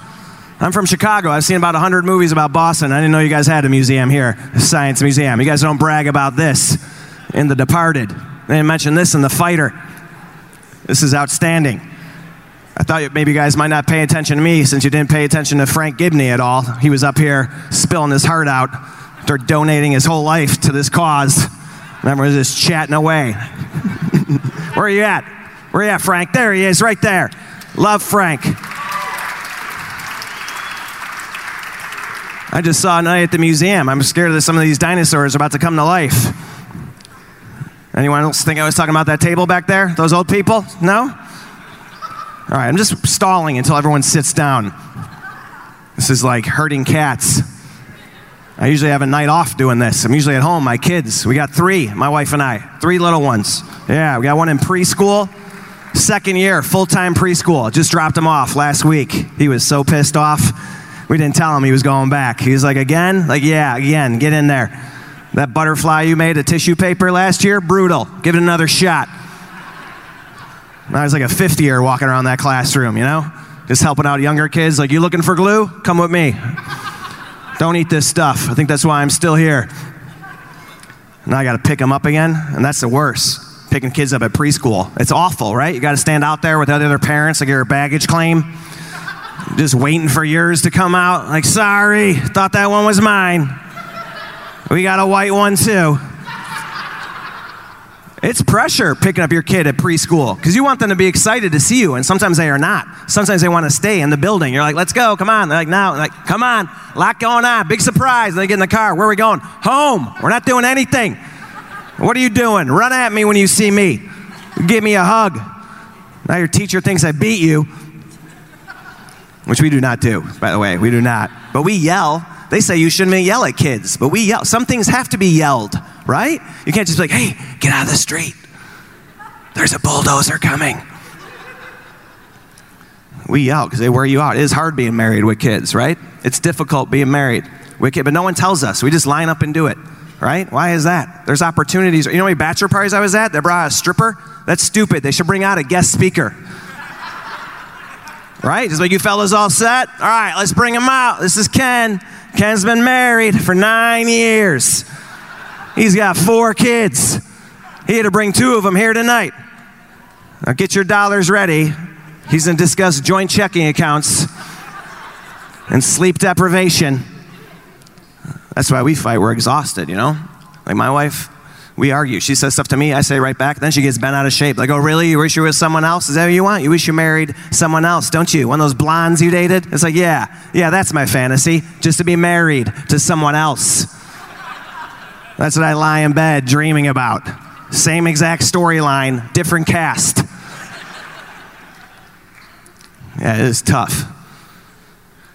Just because we're broke. I think that's the biggest thing, you know? Like, we shouldn't be broke, but we are. Anyone else here broke tonight, acting like you're not? You're like, no, Pat, we just spent $20,000 to go to France. We're doing okay. We're going to see the Celtics for $5,000. We didn't even notice that Rajon Rondo's not on the team anymore. It hasn't been for 5 years. Gronkowski's gone too. You guys might want to update some of the picks on the teasers. That was so great. You guys want to see Red Auerbach back at the Garden? Any Bob Cousy fans? Well, you're in luck.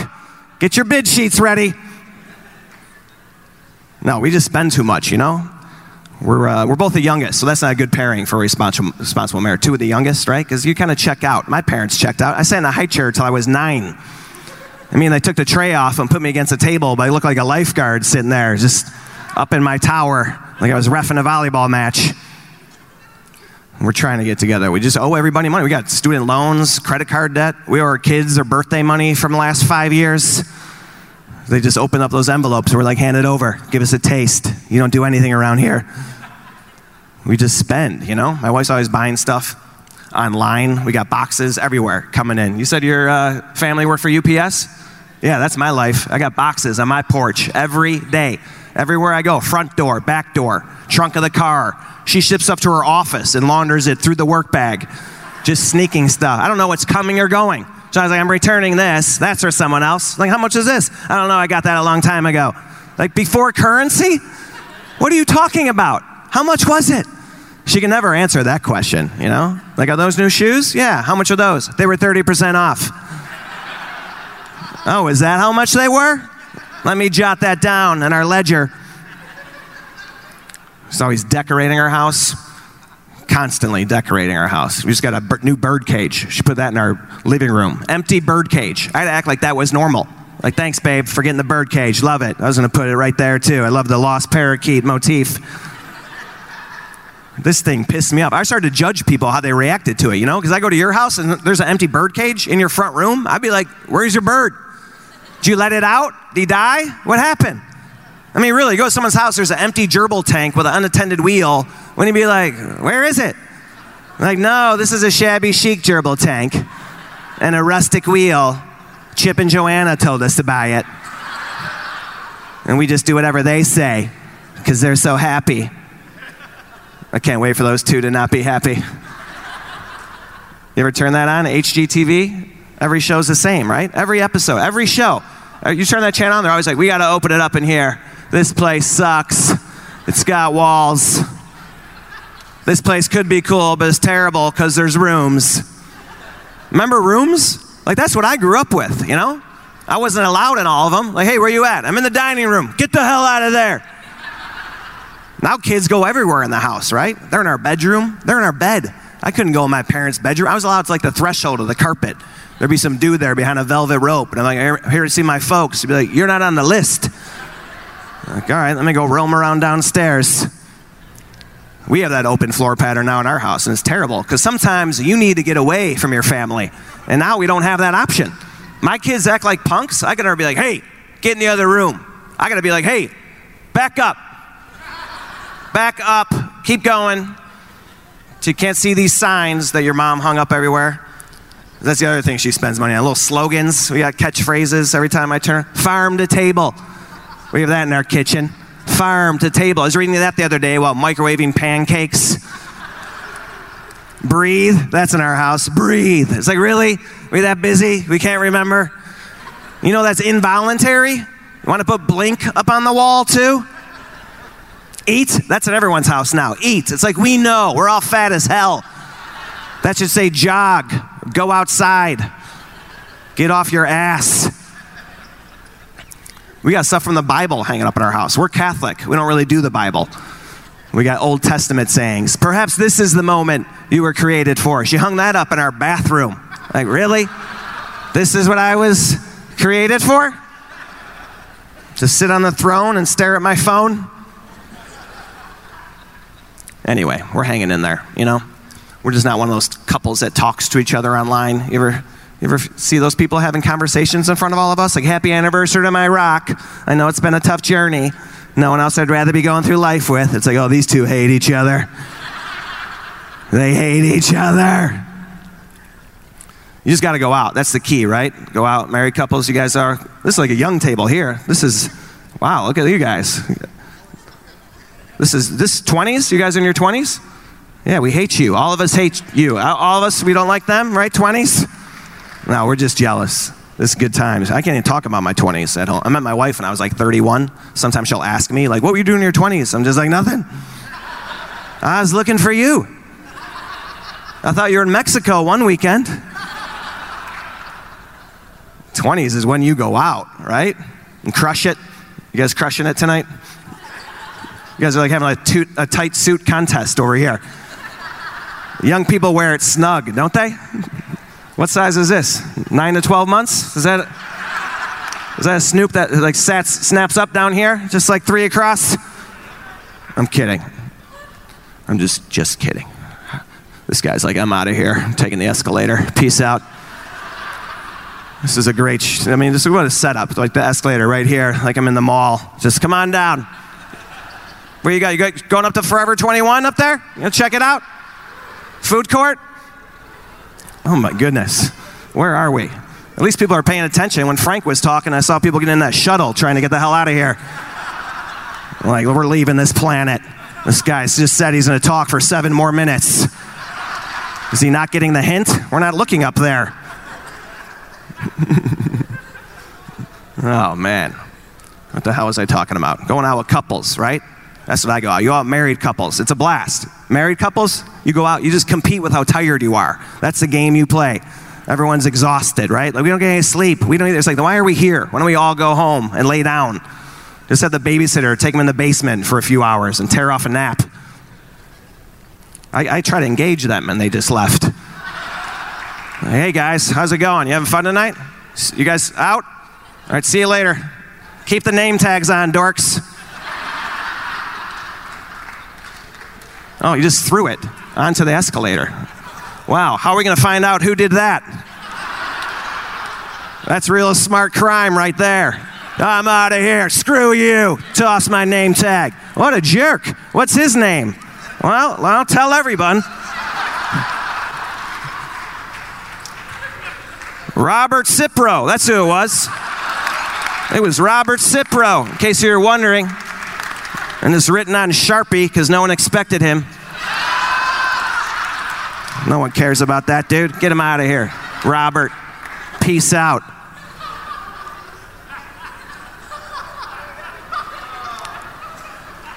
Anyway, Frank, I got their attention. You want to come up and say what you wanted to say earlier? Get up here. Finish your thoughts.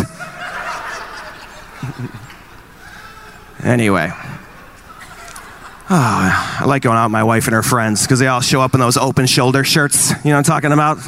Women in the open, the peekaboo, the cold shoulder. Are those not invading our nation now? What, do they just hand those out to you ladies once you turn 38? They're like, here's your open shoulder shirt. Congratulations. You made the team. Come get your uniform.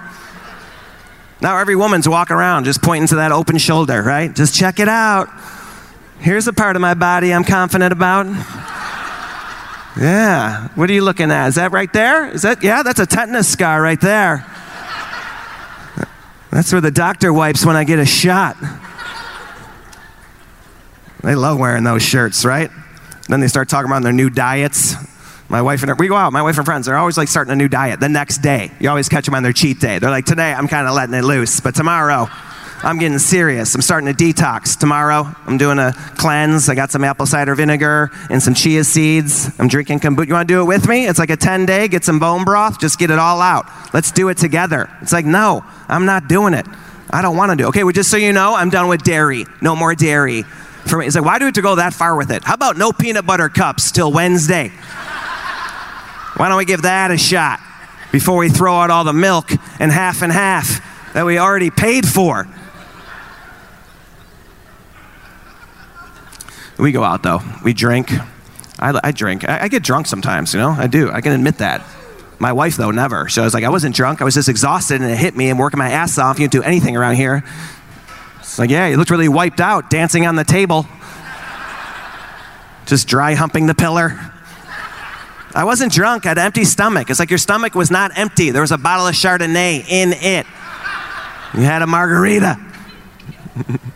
She downplays everything. Like, I'll be out on the road. I'll come home, go out, go with your friends. She's like, no, it's going to be stupid. I don't want to go, but fine. And then the next day, like, how was it? When'd you get home? Well, I want to leave at 9, but Aaron wanted me to stay, so I got home at 4. Okay, didn't want to go, didn't want to stay. Gone. But I'll be back home tomorrow because I've been traveling a lot, you know, which I feel bad about because I got the kids. I call home, though. I FaceTime. Usually get thrown into voicemail because my kids usually have my wife's phone, right? They're playing a game, or I can relate to that. If I was watching Shawshank and all of a sudden my dad's face popped up on the screen, I'm like, what the hell does he want? Decline. No, I call home. They're always like, you miss us? Like, yeah, I miss you guys so much. I'm in this hotel room all by myself. So I turned on Caillou real loud and threw crackers all over the floor and called the front desk and asked them to call me at 4 a.m, screaming, Dad, will you wipe me? Because I miss you guys so much. I mean, I miss them, but I get to wake up on my own. And you don't do that as a parent, right? You wake up to a human being. That's frustrating. That's like your alarm going off. You go to snooze and it just stands up. And it's like, I want a waffle. All my kids do that when they wake up. They all stand up in their bed. When do we stop doing that? That is awesome. Take that home with you. If you're in your 20s, you wake up with someone you're not thrilled about, just stand up on your mattress. Start walking around. Like, what do you want to do today? Just make sure your ceiling fan is off. But I'll be back home tomorrow. Back home answering questions, helping out. That's what you got to do. You have little kids, you answer 1 million questions every day. Every day is a huge press conference. And it starts right in the morning. My daughter the other day, how come there's holes in my Cheerios? Like, just eat it. Like, what am I supposed to tell her? That's profit for General Mills. We pay for the void. My son wanted to know why the inside of our windows were frosted. It's like, dude, that's science. I went to Catholic school. No clue. No clue. I'm walking around this building like I don't remember any of this stuff. We didn't cover this in Catholic school. When's Ma gonna be home? That's a big one I get, though. That question all day, every day. When's Ma gonna be home? When's Ma? It's like, don't you think I'm wondering the same thing? I don't know. How about this? When I start paying attention to you, she's close.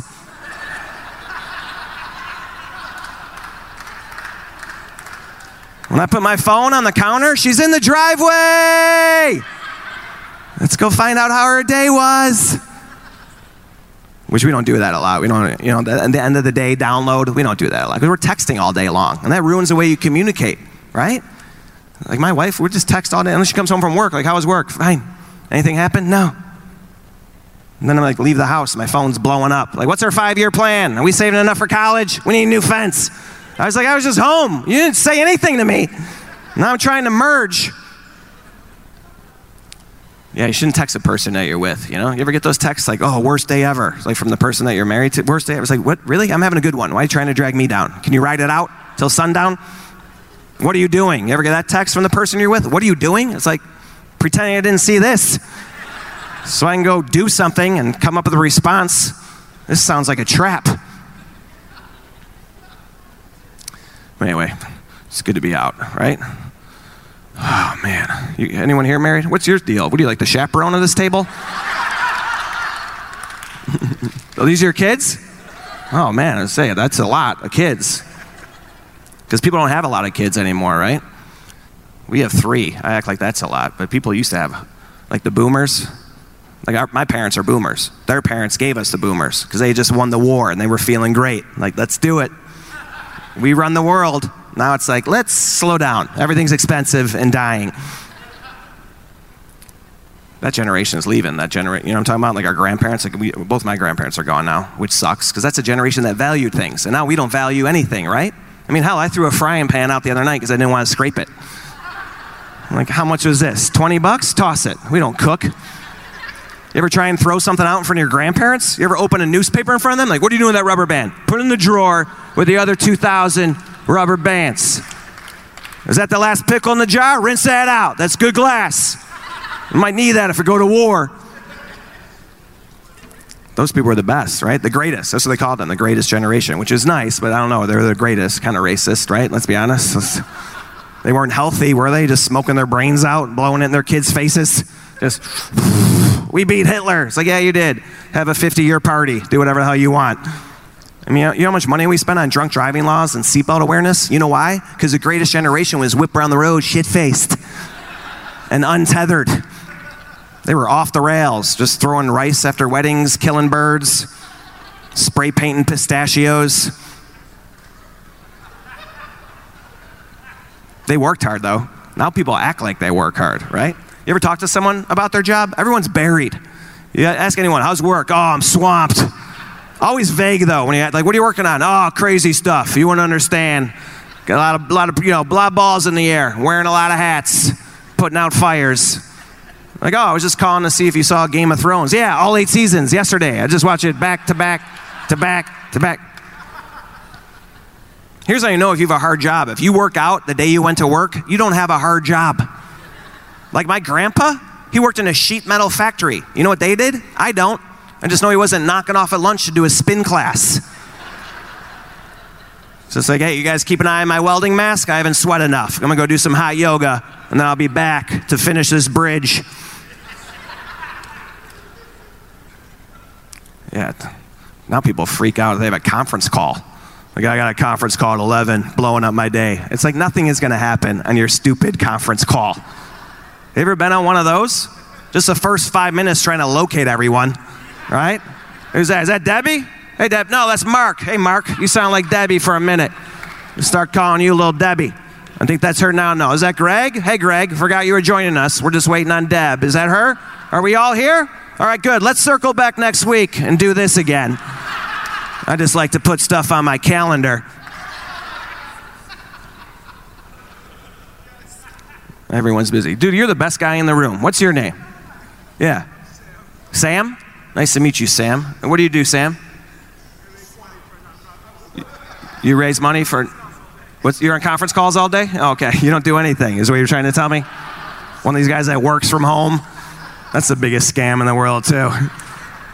These people act like they're working hard from home. I had one of those jobs before I got into this, and I got fired. That's frustrating, and continue waking up at the office every day. My wife would try and motivate me, like, clean the kitchen, like the old cafeteria. I wouldn't give them the satisfaction. Yeah, it's everyone's just busy. You got to get outside more. That's what I'm trying to do, be outside more, you know? Like, I gardened this summer. That's how you know your life is over, by the way, once you start a garden. Anyone here? You guys are all gardeners staring at me like, what are you talking about? Come on, admit it. You know when you're out in the garden that your best days are behind you, right? That's the time to reflect on that.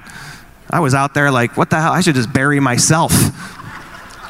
I mean, really, I never thought I'd get to the point, like, is there enough money in the account? I'm going to go get some dirt. I'm going to go buy a bunch of bags of dirt. Gardening. I'm growing vegetables. I live in a city, like 5 blocks from a grocery store. Now I'm worried about these crops. I'm sweating a harvest. I actually found it fulfilling, though, to be out there watering every day, watching them grow, and then bring them in the house and watch them die on the kitchen counter. Because we don't eat vegetables. Like, we're going to do with 30 cherry tomatoes this week. Can we throw these at cars? Teach the kids how to juggle? We had a rabbit eating half this stuff anyway, which I didn't care. My neighbor was pissed, though. He said, we're going to kill that rabbit. I'm like, I'm not shooting a rabbit. He's like, no, we'll poison it. Poison it? It's not my lover. That sounds so intimate. My neighbor's great, though. He's old school.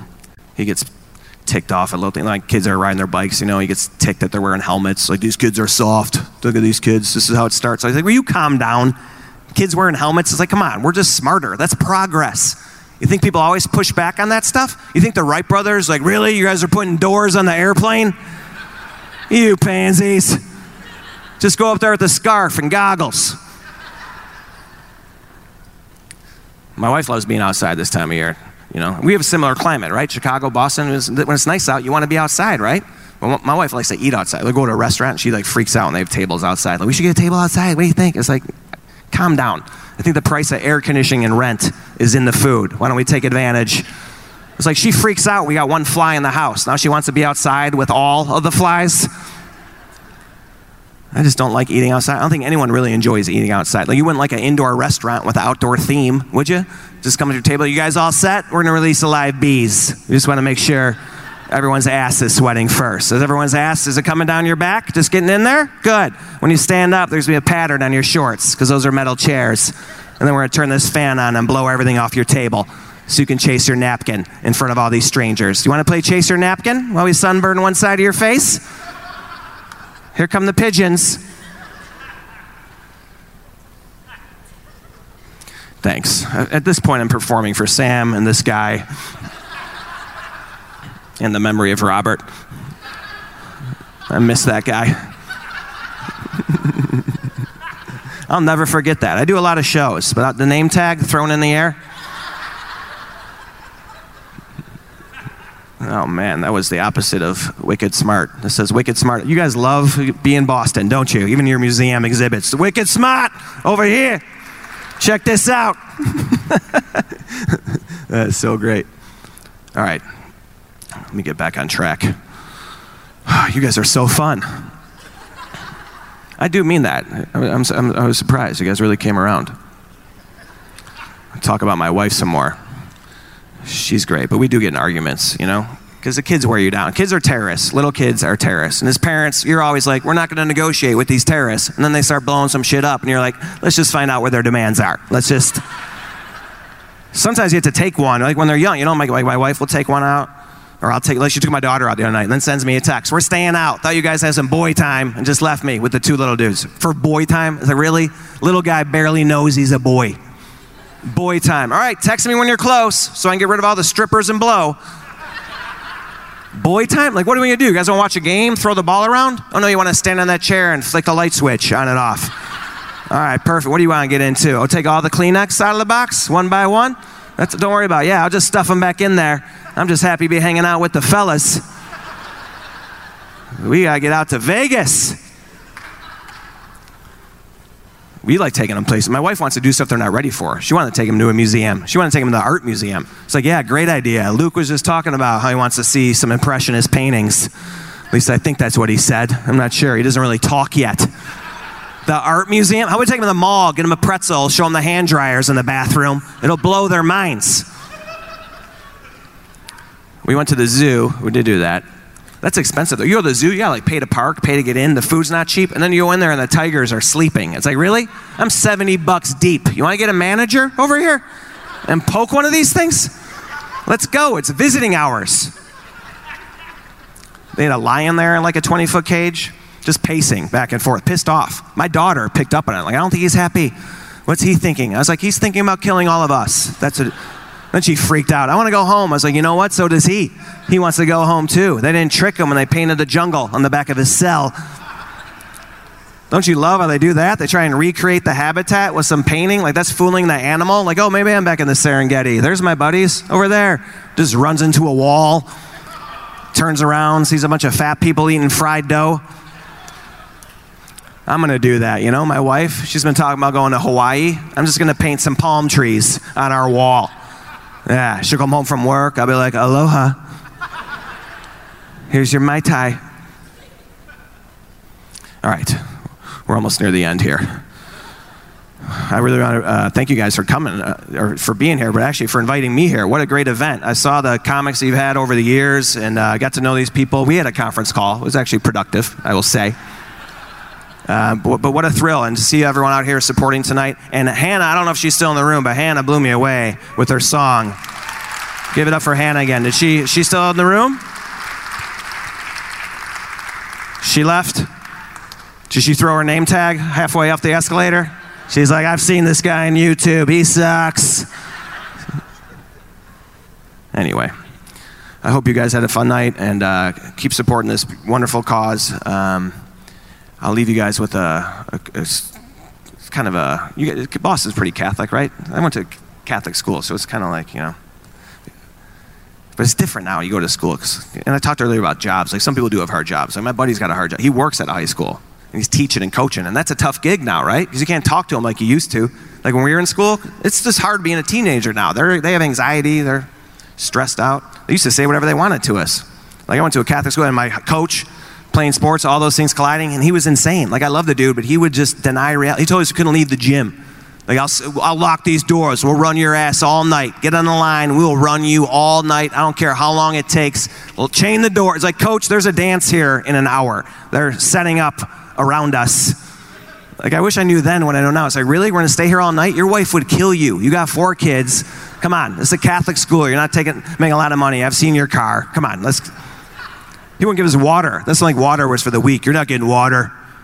You bitches. You don't need water. It's like, well, yeah, we do, Coach. We need 8 glasses a day just to stay hydrated. You taught us that in health class. That was on your test. You try and motivate us with nonsense, just get us fired up.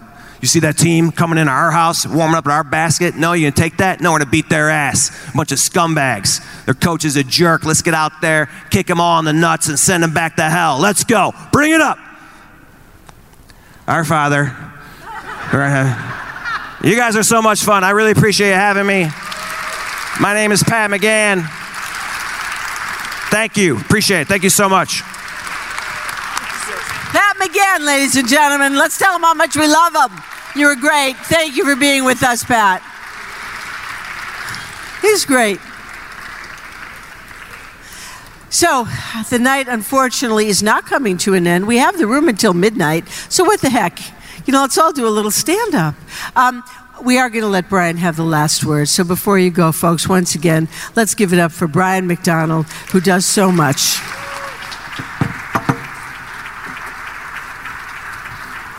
Thank you. Whoops. I guess I'll use this. Thank you, Susan, very much. Pat was great. I just want to do a few quick things to close out the night. First of all, you guys have been amazing. What a great and generous audience. Thank you very much from our hearts. It was amazing. Because of your generosity, we raised over $340,000 tonight. So thank you very much. It's amazing. A special thanks to our host and amazing, incredible auctioneer, Susan Warnick. She's unbelievable. And to our amazing co-chairs, Tom Sullivan, Kathy and Ted Truscott. You guys are fabulous, and thank you so much for all your help and generosity. And then to our event and auction committees and the individual and corporate volunteers from State Street and Northeastern University, thank you. Every year you help us out, and we couldn't do it without you. And last but not least, a thanks to our trustees, our development team, and our own staff at National Braille Press that work hard every day. Even though Pat says we don't, we do work hard every day. But we couldn't do anything without you either. If you did bid on a silent auction and won, please go upstairs to the finance table to get your item at the end of the night. Please help us spread the word about Braille literacy. I hope you learned something tonight about that. Take the Braille books on the table and the tactile graphics, give them to a friend, a school. But thank you so much for all your help tonight. Safe travels home and have a good evening. Thank you very much. We hope to see you next year. Okay. One more year. One more in the books. One more. You know, I have to say, I can't really remember any of the shtick of the previous comedians, but that was good. I enjoyed that. I can use some of that content. No, I have to admit, we were laughing. Yes, probably more than we've had in a long time. Exactly. I especially like the way that he dealt with Robert. That was one of my favorite parts. That was absolutely hysterical. I don't know whether Robert left with his friends or some of them stayed behind. Yeah. And we'll share more with him later. I think he was a little bit on the edge, though, with the PG-rated stuff. Well, right toward the end there, but references to his coach and what his coach would say. Yeah. A couple of those things. But it's late in the evening. We are done with this year's Million Laughs for Literacy, the annual gala fundraiser for National Braille Press. Boy, now that's a wonderful closing. Boom, boom, boom, boom, boom, boom, boom. This has been Brian Charlson and Rick Moore, and thanks for listening, everybody, to ACB Radio Live Event. ACB Radio is a project of the American Council of the Blind. Thanks to everybody back home or back wherever you are in ACB land, ACB Radio land, helping us make this happen. And we'll see you all soon. We'll see you back here next year. And we'll be bringing a couple other events between now and then. Well, I think we do have Sagebrush coming up. We've got Sagebrush in February, and we'll see you then. But thanks, everybody. Thanks for listening. Take care. Drive safely. Safe travels. Good night, everyone. Good night.